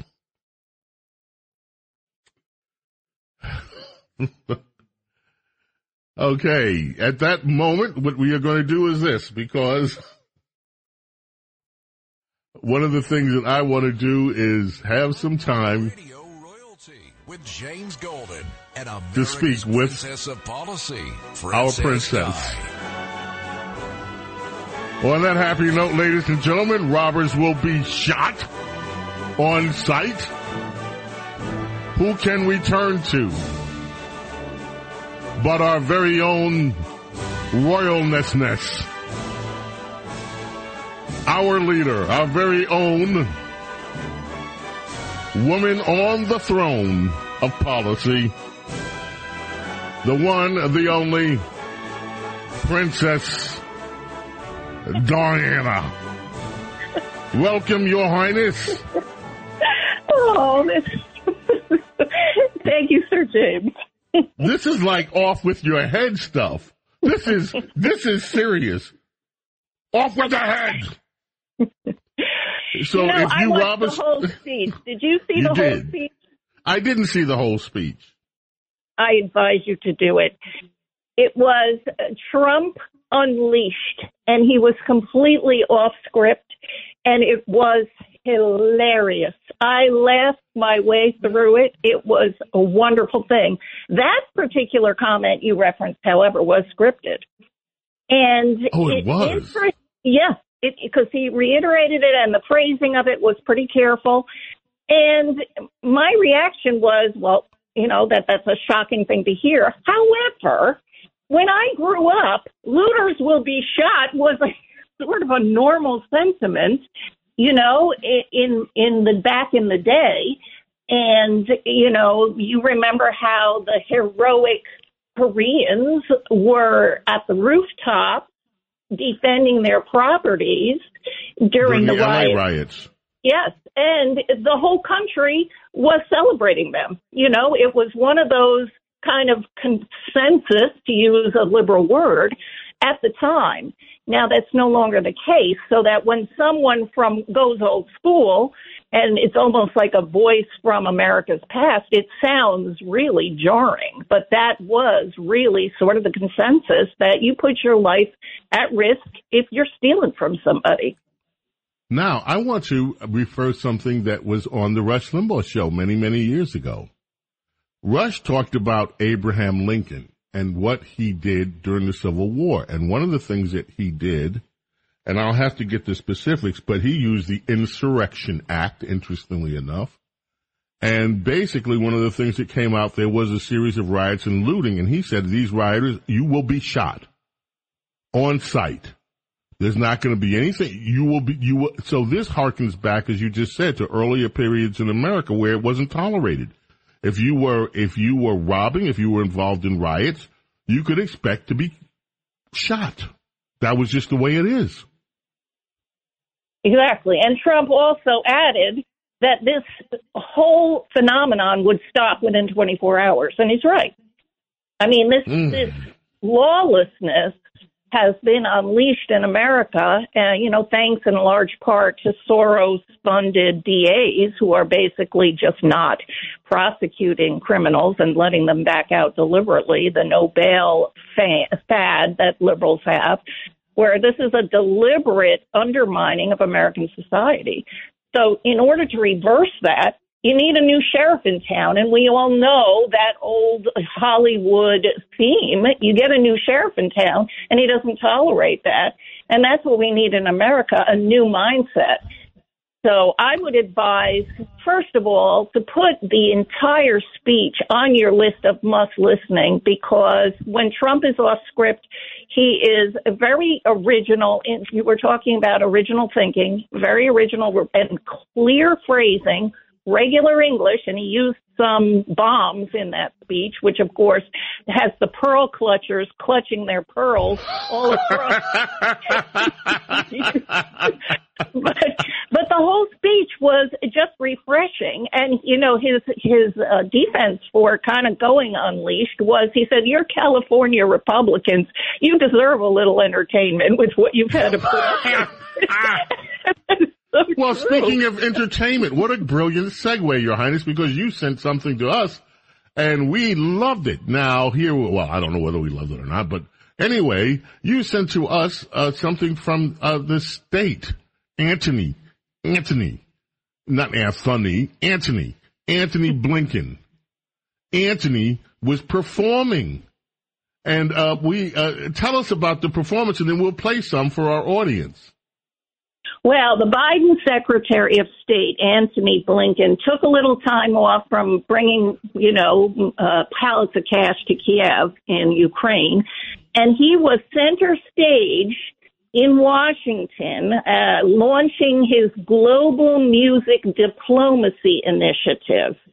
And he wants to create a music ecosystem all over the world where he basically, continues John Kerry, the Obama Secretary of State, that tradition, where he brought James Taylor to Paris to sing "You've Got a Friend." So liberals tend to use music.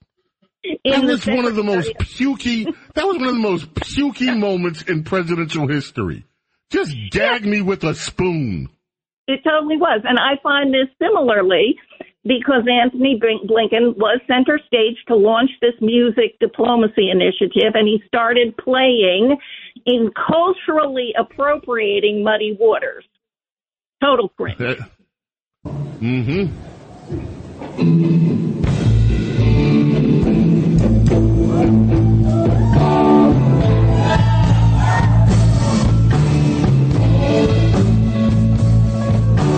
Secretary of State Anthony Blinken told my mother before I was singing the blues. Gonna be a man-child coming. Gonna be son complete with ebonic interpretation. Pretty women's jump and shout, and the world will know what it's all about. You know I'm here. Everybody knows I'm here. Oh my Lord, have mercy on me. Really do. It's just so horrible. But the reason I asked you to play that because it was a little bit of a long story. My name is Anthony. I'm pretending I'm black. If you don't like my singing, it was so embarrassing. You got to get back. I'm a hoochie coochie. What in the?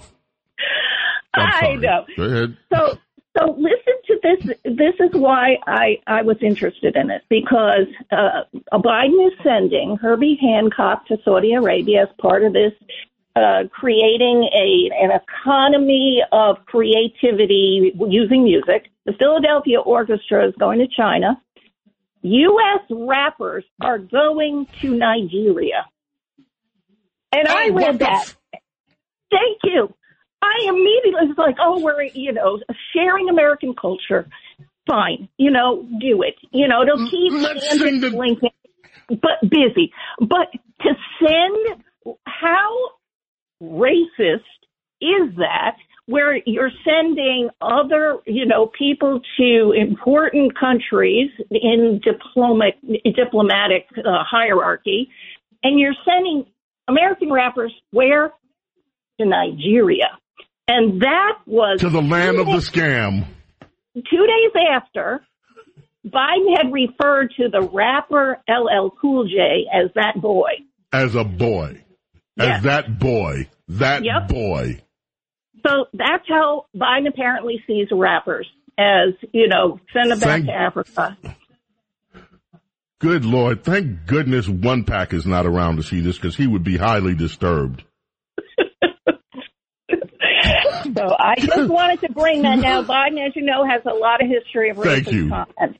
And, in February, he was at a meeting with the new Maryland Governor, Wes Moore, who's African-American, and Biden said he's the real deal. The boy looked like he could still play. He's got some guns on him. Right. So this is a common... He called him a boy, too. Yes, he did. And this is a common theme with Biden, is racist comments. And so this little Secretary of State story, I think, gave an opportunity to shine a light on that. It is condescending. It is something that Biden should be roundly criticized for. And unfortunately, no one really noticed it. And I just was glad that I could, mention it to you. Yeah, I want to, shoot. I want to be sent somewhere. Okay, you pick. I do. Where do you go? I don't know. We gotta find the right place. Since we're gonna do this, I want to be sent somewhere too. With sending people around the world for music, I'm gonna go somewhere so I can say "Coochie Coochie Man." This is just. These people, Diana. They just. Okay, listen. We got to take a break. When we come back, I want to talk to you about a few things. We have to talk about, number one, your take on the debates. We have to talk about this business with, Di-Fi. We have to talk about, what else? How could I forget? The shutdown is imminent. Tonight, we're shutting everything down. Oh no! People are in mortal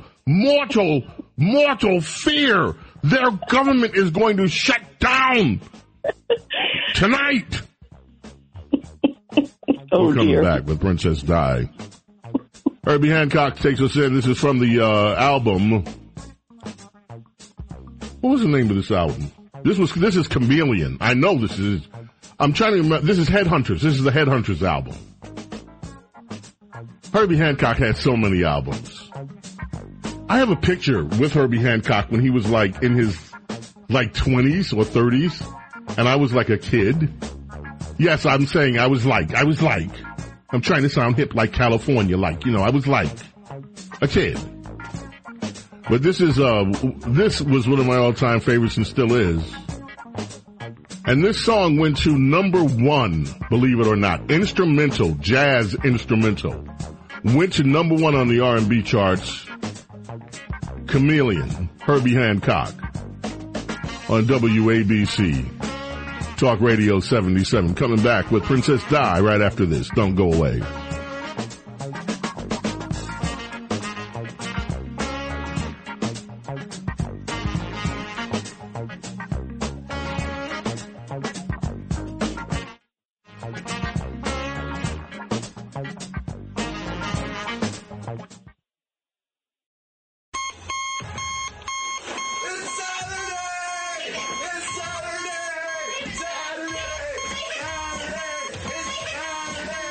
It's the Saturday morning radio extravaganza. Now, here's James Golden, a.k.a. Bo Snerdley, on 77 WABC.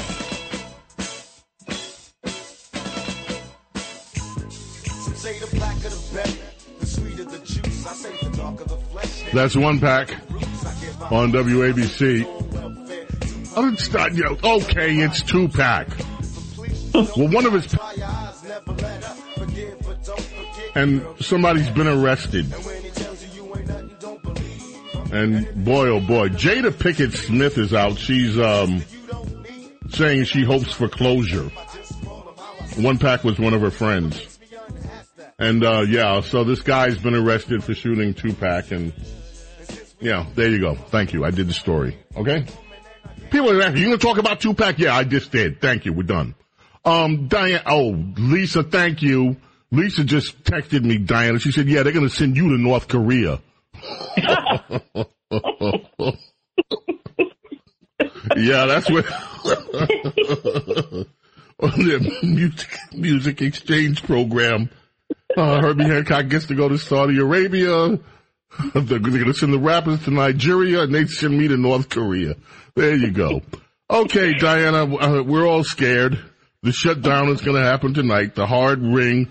The headlines, Diana, the headlines. Congress begins to admit it's running out of time to avoid a government shutdown. There's an article, Diana, this one, you got to hear this, okay? Okay. There's a woman that writes for the Washington Post. Her name is Alexandra Petrie. She says she's having a government shutdown nightmare again. Oh. It happened. She says she had it a few months ago, but this one's worse than before.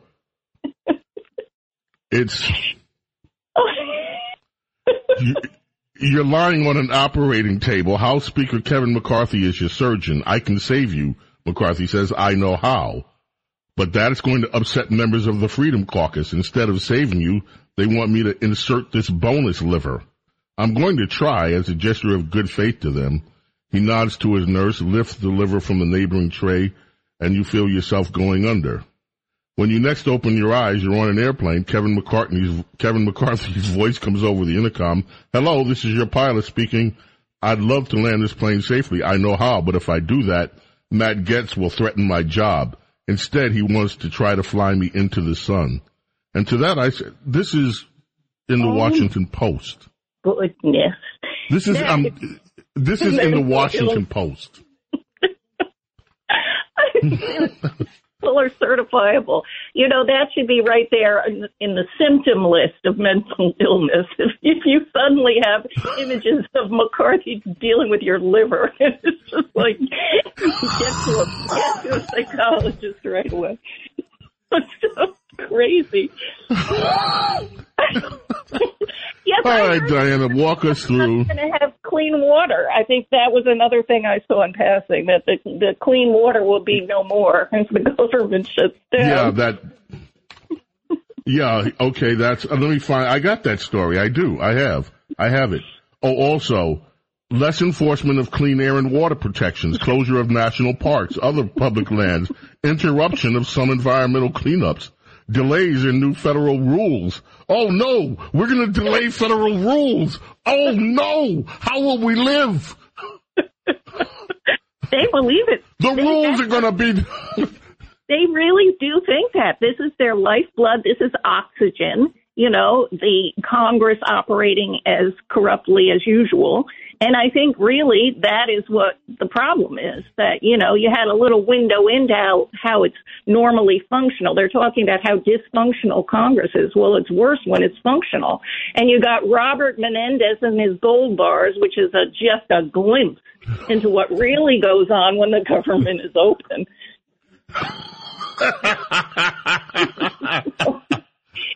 So you're not afraid. You're not afraid of the government shutdown that's going to happen. Who's going to get blamed for the government shutdown? Is it going to impact 2024? And are we all going to die because the government might shut down for a little while? Well, we all know, who've been around a while, that this has happened multiple times, and it never has any impact on anything.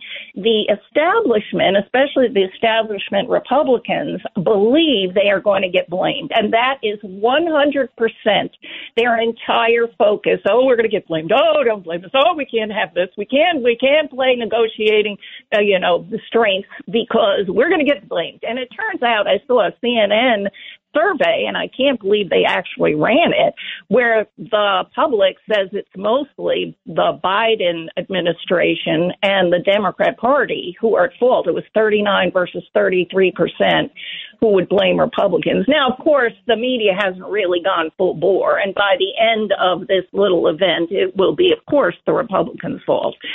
But, it's a very minimal on people's radar because it doesn't impact anything in real life. I mean, they try and come up with these things, and they, deliberately shut down things that matter to people. You remember when Obama shut down the VA events, the bus tours coming into Washington, D.C. from World War II veterans? He shut those guys down. Because he wanted to hurt people. He wanted to show that the government was necessary, and let's show something painful. So they'll come up with a few things that'll get all the attention. But in general, this isn't going to impact anybody, and it's not going to impact the election overall. That's my prediction. Okay. Now, talk to us for a moment. Robert Kennedy says, I'm going independent. What does that mean? That is so interesting. I have been telling you this guy is going to kick over the table if he goes independent, and he is going to. I mean, it is funny. He's going to announce October 9th that he's going to form an independent race. But the thing that's interesting about it is the Democrats can't control him. They were playing all kinds of games, as I mentioned before, where they weren't going to allow his votes in the primaries to count in the early states. If he campaigned in New Hampshire, the Democrats were going to give his votes to Biden because they want South Carolina to be the first in the nation state. And so that was going to be embarrassing to Biden if Kennedy won the Democrat primary in New Hampshire, which wasn't sanctioned. So they were basically playing all the games that they could to make his votes not count. And he finally had enough. He cried uncle. He said, okay, you're going to force me to go independent. And now the DNC has no say whatsoever on where he campaigns and what states he's in. So it totally interrupts their fraud plans for the general, and it interrupts their control of the primary. So I think that, that's going to be the next polling question. Who does Kennedy take votes more from, Trump or Biden or whatever Democrat it ends up being the nominee? So but no one knows. And that is so unusual. Usually these things are scripted. All the political world has all these scripts. It's all for show. But we have a shutdown that they aren't controlling, and we have a Kennedy possible candidacy in the independent party they're not controlling. So it's going to be absolutely unpredictable going forward, which is good, which is wonderful. All right. Lastly, on the issues, you have more and more converts to your ridiculous notion that it's going to be Michelle Obama. You roped Ted Cruz in. You've roped Sarah Palin in. There are others. They're all saying, and I see it every day, there are more piling on here. You started this. Meanwhile, Michelle was over in Paris with bare-chested Tom Hanks. They're all diving around in some swimming pool. And I sent you the story because I'm telling you again. And I want you to, when you finally have to acknowledge that I was right about this, I want a full-fledged, no holds barred, James, you were right, and you were right from the beginning, apology. I'll be happy to do that, and I do not need to prepare any script for that because it's never going to happen. But if it were to happen, I will be happy to acknowledge that I was wrong. But I want to remind you, one of the things in that piece I wrote over a year ago was the way the Obamas operate, how they did it in Chicago. They clear the field. And I noted at the time that they cleared the Democrat field by getting rid of Andrew Cuomo as governor. He had a power base. He had enthusiasm. He would have been a great candidate for the Democrat side. They got rid of him by using the deaths in the nursing homes, and then his 1-2 punch, his sexual peccadillos. And do you remember who did that? No, who did it? Letitia James. Oh, that's right. Letitia James was tasked with clearing the field, and she got rid of the one competitor in the Democrat side with this 1-2 punch, which Democrats never do. They never attack their own. They never care about sexual peccadillos. And she used both against this competitor. She cleared the field. And it's a really familiar name now because she's also doing her due diligence as a member of the field clearing team to try to do the same to the general. And that is why she was tasked with doing what she's doing to Donald Trump. It won't work, but I do think that is a data point you have to consider. Okay. Yeah, I'm considering it. Mm-hmm. Michelle is not giving up the high life. She will never give up the high life to go in the White House. Period. And that's just, to me, it's just 1-2. Why? She hated being there in the. I agree. I agree she'll not give it up. Why do you say she would have to?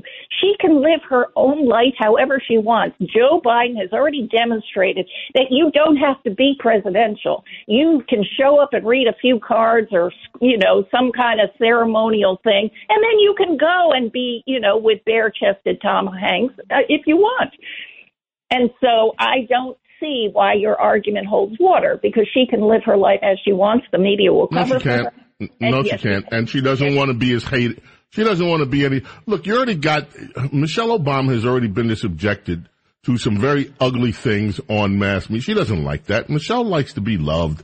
She's not going to go along with this whole presidency and have the country treating her like they treat Trump, or half the country, because the others will just. I don't think she cares what people think.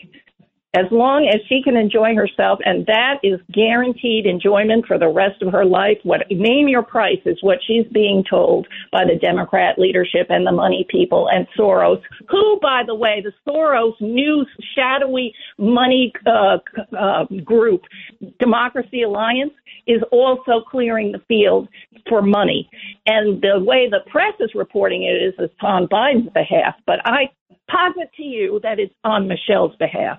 They are controlling who donates to who and where the money goes. And the money is where you follow. Well, that happy note, we will leave it with Princess Di for this week. Your Majesty, as always, thank you for your crystal clear analysis. We will, I can't wait till you apologize to me for being wrong about this Michelle Obama thing. And if you're right, I'm going to blame you for the rest of creation anyway, so it doesn't matter. And, like that. Your Majesty. Determined. Thank you, Your Majesty, and thank you for giving us Anthony Blinken singing Hoochie Coochie. It will remain a highlight of my life, my musical life from now on. Thank you, Your Majesty. Again. Thank you, Sir James. Coming back, ladies and gentlemen, your phone calls here on our Saturday morning radio extravaganza. I'm putting the stacks of news stories to the side right now, because the rest of the show I want to spend with you on the phones, and we will do just that when we return. Do not go away. Saturday morning radio extravaganza continues.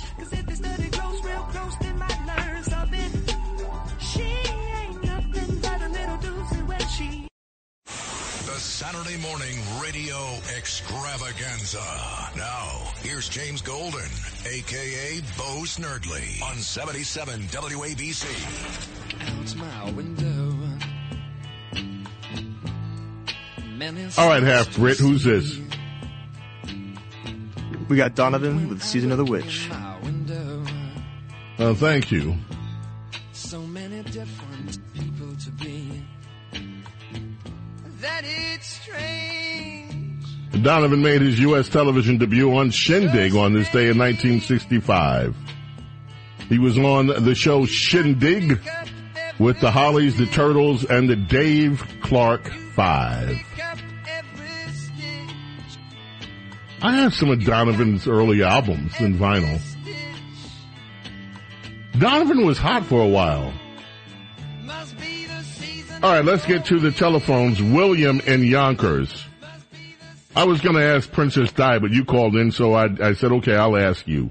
All right, explain this fortnight business to me. What the heck is a fortnight? 14 nights, 2 weeks. Okay, the lines has, I got it. A fortnight, 14 nights, he said. 14 nights is 2 weeks before. Why don't they just say 2 weeks? Same number of syllables, fortnight, 2 weeks. 2 weeks before. Actually, it's more syllables because you have to say a fortnight before. 3 syllables. 2 weeks before. Thank you, William. Now someone's going to explain this whole weight thing and stone. What's a stone? How do you measure a stone? Thank you so much. Appreciate that. Let us go to Stanhope and Andrew. Andrew, how are you this morning? It's good. New Orleans will remain a chocolate city. Ray Nagin, that was him. School bus. That's right. Nagin. School bus Nagin. And I had to look it up, too. I admit I forgot. And but it's funny because I actually have to give CNN credit because they reported it honestly, but Wikipedia didn't this. Chocolate City. Wikipedia said that people were mocking him, making racist comments about his speech on Martin Luther King Day, said Chocolate City, but it's the opposite. He came up with that phrase. So actually, he did not come up with that phrase, because for long before Hurricane Katrina, many of us were referring to Washington, D.C. That was what the nickname was for Washington, D.C., Chocolate City. And that's what we used to call Washington, D.C. But anyway, school bus Nagin. And as far as you were saying with Tom Hanks and Obama, but I want to say Obama, you had said, well, the out of wedlock birth rate in the black community was there before him. But my point is he supports the policies that caused that, so he contradicts himself when he would give speeches about, having two parents in the home. So I always liken that to the guy who would say how bad smoking cigarettes is, but yet work for the tobacco company, where you as an African-American man are not guilty because you're not supporting the policies. And Adam from Mineola is like in between because he's coming over to Trump's policies, which cause economic growth and not government dependency. So that was my point, that Obama is guilty. And I was furious when I heard him say those things where other conservatives liked it, because I know that he supports big government that causes out of wedlock birth rate and dependency on the government. And real quick, can I say something about art? I didn't like, you sounded like a white liberal professor that I had when you were saying the migrants, that their art is good, which I agree, but it's irrelevant. They're good people, most of the immigrants, and they have family values, a work ethic, and religious beliefs. So their art is irrelevant if they have good art or no art or bad art. It's the type of people that they are that makes them good people. I never said anything to the contrary than them not being good people, but allow me to acknowledge art, because art is important. Art is a culture. The idea of art, the creation of art, and this is one of the things that I cannot stand about the way that that in American school systems, what are the first things to go? The first things to go are art programs. The next thing to go is music programs and all the rest of that. Listen, if you are engaged in art, you are engaged in the higher ideals of what is possible. True artists and the promotion of art are not some just little a minor subject that should just be dismissed. In order to become a good artist, whether it's in music, whether it's in art, these things are directly related to how civilized a culture is. And which is why the appreciation of good art stands the test of time through centuries. It is not inconsequential. And for me to notice the art coming in from certain communities, hey, I'm going to stay with that. And I'm not saying because of the art it diminishes any other aspect of that culture at all. One of the things that is troubling today is we have generations of kids who are stupid, who are not, you look at what's going on in Baltimore right now where they're not even proficient in math. So they're not proficient in academics. They have no moral compass because heaven forbid somebody teaches them morals either at home or at school. They have no appreciation for art whatsoever. And what are you left with? What are you left with people? Goodness me. No. We disagree on that. Sandra in New Jersey, you're on with Bo Snerdley. How are you, Sandra? Oh, very well, thank you. And I love you and everything like that. But I have two questions, a comment and a question. On Robert F. K., Princess Di covered it pretty well. But my question now is, if he's an independent going forward, does he have a greater chance to join Donald Trump at the very end if it doesn't work out for him? That was one question. And then I wanted to talk about Dianne Feinstein. May she rest in peace. She accomplished a lot in her life. But, if you listen to CNN, they gave her a very great tribute. I'm not saying that the other side didn't, but what I can't forget is how brutal she was to Judge Kavanaugh. And to me, that put a little blemish on her resume. She was very mean to him when he was undergoing that terrible time. She ripped him apart. She even went to the FBI I don't know, she was mean. So I just wanted to share Dianne that. Feinstein is a liberal. And liberals, I hearken back to what Rush says. You will hear me say it often. One of the things that Rush said over and over again to us over the years was liberals are liberals first. They put ahead of everything else. They put it ahead of religious teachings. They put it ahead of anything else when it comes to politics and their worldview. Liberals are liberals first. Dianne Feinstein has been a liberal her entire political career, in spite of the fact that she packed a weapon for her own personal safety. After, of course, I mentioned this the other day, the assassination of Harvey Milk in San Francisco, which thrust her into the limelight and propelled her political career. She was still a liberal. And I mentioned the other day, Kavanaugh. Now, what I also mentioned are some of the obnoxious, rude, hateful things that are being said about her on social media. And I wish people would give that kind of stuff a break. The jokes and all that stuff. Let them bury let the family bury her first or whatever they're going to do before. It's just, but talking about her record in an honest way, nothing wrong with that. She has a record. And we should talk about her record. And Kavanaugh and what she attempted to do to Justice Kavanaugh was part of her record. And was a disgraceful part of her record. James Golden, a.k.a. and you got that point absolutely right. James Golden, a.k.a. Snerdley. It's our Saturday morning radio extravaganza coming back. More of your calls coming up right after this.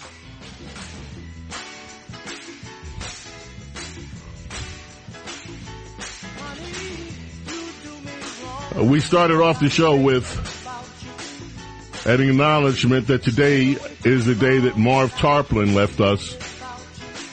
Here's one of his with Marvin Gaye. He worked with Marvin. He worked with the Marvelettes. He worked with Supremes. Co-wrote the Tracks of My Tears with the Miracles. He was their guitarist on WABC.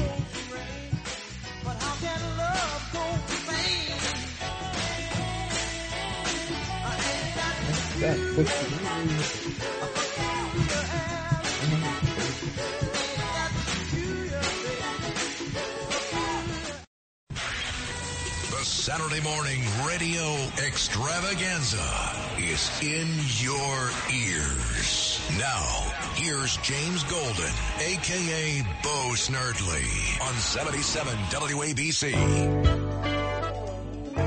One of my favorites, Steely Dan from the Asia album, This Is Peg, on WABC Talk Radio 77, our Saturday morning radio extravaganza.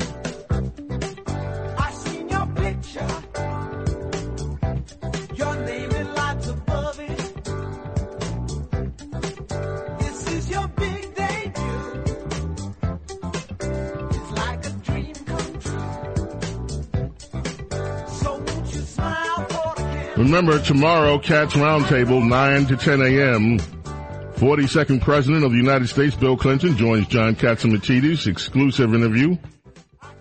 Must listen. Let's head back to the telephones. Kenny and Yonkers, you're up next. Thank you for waiting. How are you, Kenny?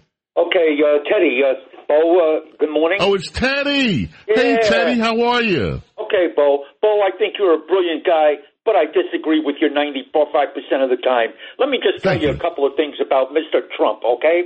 He inherited a good economy in 2017. No, he didn't. Growing for more than 7 years. No, he didn't. No, he didn't. Obama No, he didn't. No, he didn't. No, he didn't. In fact, you know, Teddy, stop right here. Do you remember Obama saying this because so many jobs had left American shores? Do you remember Obama telling us, and I certainly do, that the jobs were never coming back? And then he ragged President Trump and he said, well, what's he going to do? What's he going to do? Is he going to wave a magic wand? Is he going to wave a magic wand and bring the jobs back? Do you remember Obama saying that about Donald Trump, Teddy? I can't remember the exact quotations that he says. We're talking years ago. You can't expect. Yeah, but it was something like that, right, Teddy? Perhaps. I'll take your word that he said it. And then Donald Trump brought the jobs back by lowering the corporate tax and by lessening regulations, and our economy went through the roof. And the numbers are there. Look, Teddy, I don't have to lie about it. All you have to do is just go look at the before and after numbers. Okay. Do you remember during the Obama years that we didn't even have enough ammunition for our troops in the military? Things had gotten so bad. Do you remember that, Teddy? Yes. Okay. Okay, but just saying. What I think he should be charged for treason. He said Who? Trump, because he said that Obama? really. It's too late. We can't charge Obama for treason now. He's gone. Maybe we could though. Go ahead. Because what? Charged for treason, and that's warrants death. Come on, man. How many times do you want me to find things about your man Donald Trump? He's an every day. Man, he's charged with 91 counts. He should go to so jail. what? He's charged with 91 counts from bogus persecutions from Democrat political hacks. This is what third world nations do, Teddy. I mean, come on. You could go down and look at Venezuela under Hugo Chavez and see what they did to their political opponents. And the Democrats are trying to do the same thing to Donald Trump now. Come on, Teddy. You are smarter than that. You've read history in the world. You know how this works in third world banana republics when they want to attack the other class and take over a country. You've read about this. You've seen this in documentaries. Right, Teddy? Yeah, let me give a message to Dom. I taught 40 years in New York City high school. Okay, hey, Dom, you got to wake up and smell the coffee, man. I don't know what you teach in your class and spread wild ideas about the Democrats. Bo, finally, I'm a Democrat with sanity. I'm like Ed Koch. I'm moderation, okay? I don't care for the far left at all. But I don't care Hey, Ted, for what did you teach? And what did you teach in school? mathematics. Oh, you didn't teach history. Too bad. Listen, do you remember, can we talk about some Democrats in history? Can we talk about Woodrow Wilson, for instance? Do you know a lot about Woodrow Wilson? Some things. Do you remember that he's the one that shut all black people out? He played that Ku Klux Klan movie in the White House, and he's the one that from the White House started the attack on black people that became Jim Crow. Do you remember that about Democrat Woodrow Wilson? Yes, I do, and it's horrible. Do you remember Democrat Franklin Delano Roosevelt put Asian Americans in our version of concentration camps? Do you remember that? Yes, I do. Do you remember that Lyndon Baines Johnson came in with this Great Society thing, and basically it just told black people that they were victims and here's your welfare, and after that the number of single-parent households exploded across America, and any gains that do you remember anything about the Great Society and what that did to black families?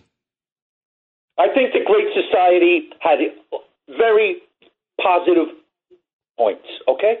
Oh, what was it? It killed black families. What were the positive points? What are you saying, Bill? Because welfare started... Because what it did was subsidize out of wedlock births and destroyed the fabric of the American family. That's what it did.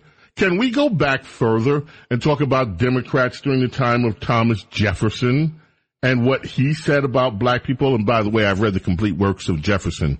And then, well, at the same time, he was boinking the slave. Do you really want to know about Democrats and their long history? By the way, what was the party of slavery in the United States and the party of the Confederacy and the party of Jim Crow? Wouldn't that be the Democrat Party, Teddy? Yeah, I understand where you're going, but you know what I mean? Oh, okay. You're playing with words. But I'm not playing with words. This is history. This is what actually happened, Teddy. Now, isn't it? Would be continuing programs of that nature? Is that what they're doing it today? They're doing it now. What do you think when you see all these? Oh, well, let's give them more food stamps. Let's pay off their loans. Let's do it. They're making victims out of people, Teddy, and they're using tax dollars to do it, Teddy. Now, Teddy, you love people. I know you do, because you have a great heart. And I know that about you, Teddy. Teddy, you cannot tell me that these kind of programs that you agree with them. Can you, Teddy? I agree that some people need assistance, okay? We all agree with that, Teddy, but I'm telling you the overall impact on what it has done to society. You cannot tell me that you agree with what it's done to our society, Teddy. Just like you can't tell me that all these liberal efforts to release these criminals back in the streets, to commit crimes and mayhem and rapes and murder, you don't agree with that, do you, Teddy? Not at all. Okay. There should be bail. Absolutely. Yeah.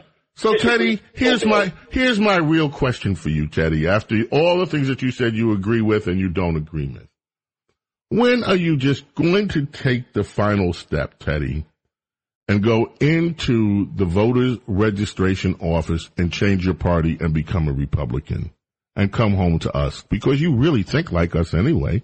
When are you just going to take the final step and just become a Republican, Teddy? I'll take you out for breakfast, but I will never become a Republican. That doesn't mean that I wouldn't vote for a Republican if I felt they had the same values as me. Okay? I have. Mm-hmm. I missed Do you have the same value? Do you have the same values as Joe Biden's family, taking all this money from foreign governments that some are hostile to the United States? Are those your values, Teddy? What about the Trumps, Ivana, and... No. I asked you about Biden. Can you just please answer the question, and let's not go into Trump. Let's put Trump aside. I'm asking you about values in Biden. Do you share the Biden family values, Teddy? Prove it. And then I will accept it. Then I will say to you, you were right. But prove it. Okay. I will. In coming days. Thank you, Teddy. Love you, Teddy.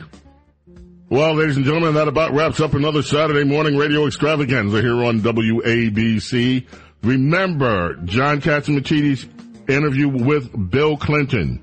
Katz Roundtable, 9:10 a.m. tomorrow. May God bless, protect each and every single one of you, your families, and your loved ones. Love and gratitude for your being with me today and allowing me to be with you. God willing, we will all get together again on Monday for Bo Snerdley's Rush Hour at 4 p.m.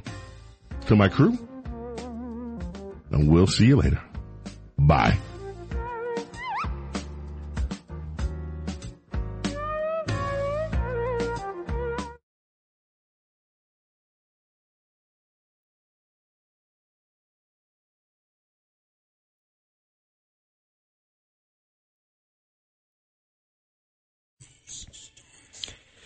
.57 and cloudy on this Saturday, September 30th. Good morning. I'm Noam Layden. Well, people up early all over the tri-state beginning to clean up the mess left behind by Friday's raging floodwaters. Brooklyn hit really hard. Basement apartments there taken over by water that just gushed in. Mattresses were destroyed. Furniture was destroyed. Not to mention all the issues with the sanitation concerns. The water actually comes back in through the main sewer line into the basement, and it shoots like a frickin' geyser. The FDNY says they had to make at least 3 saves of people who were trapped in their basement of homes by rising water. The heavy rain, it took down lots of trees. Hemorrhoids can be a real pain in the butt, causing anal itching and burning and irritation. Get fast relief with all natural, doctor-developed and tested Anacool. Buy Anacool, ANACOOL, on Amazon right now and save 15% with code WABC2024.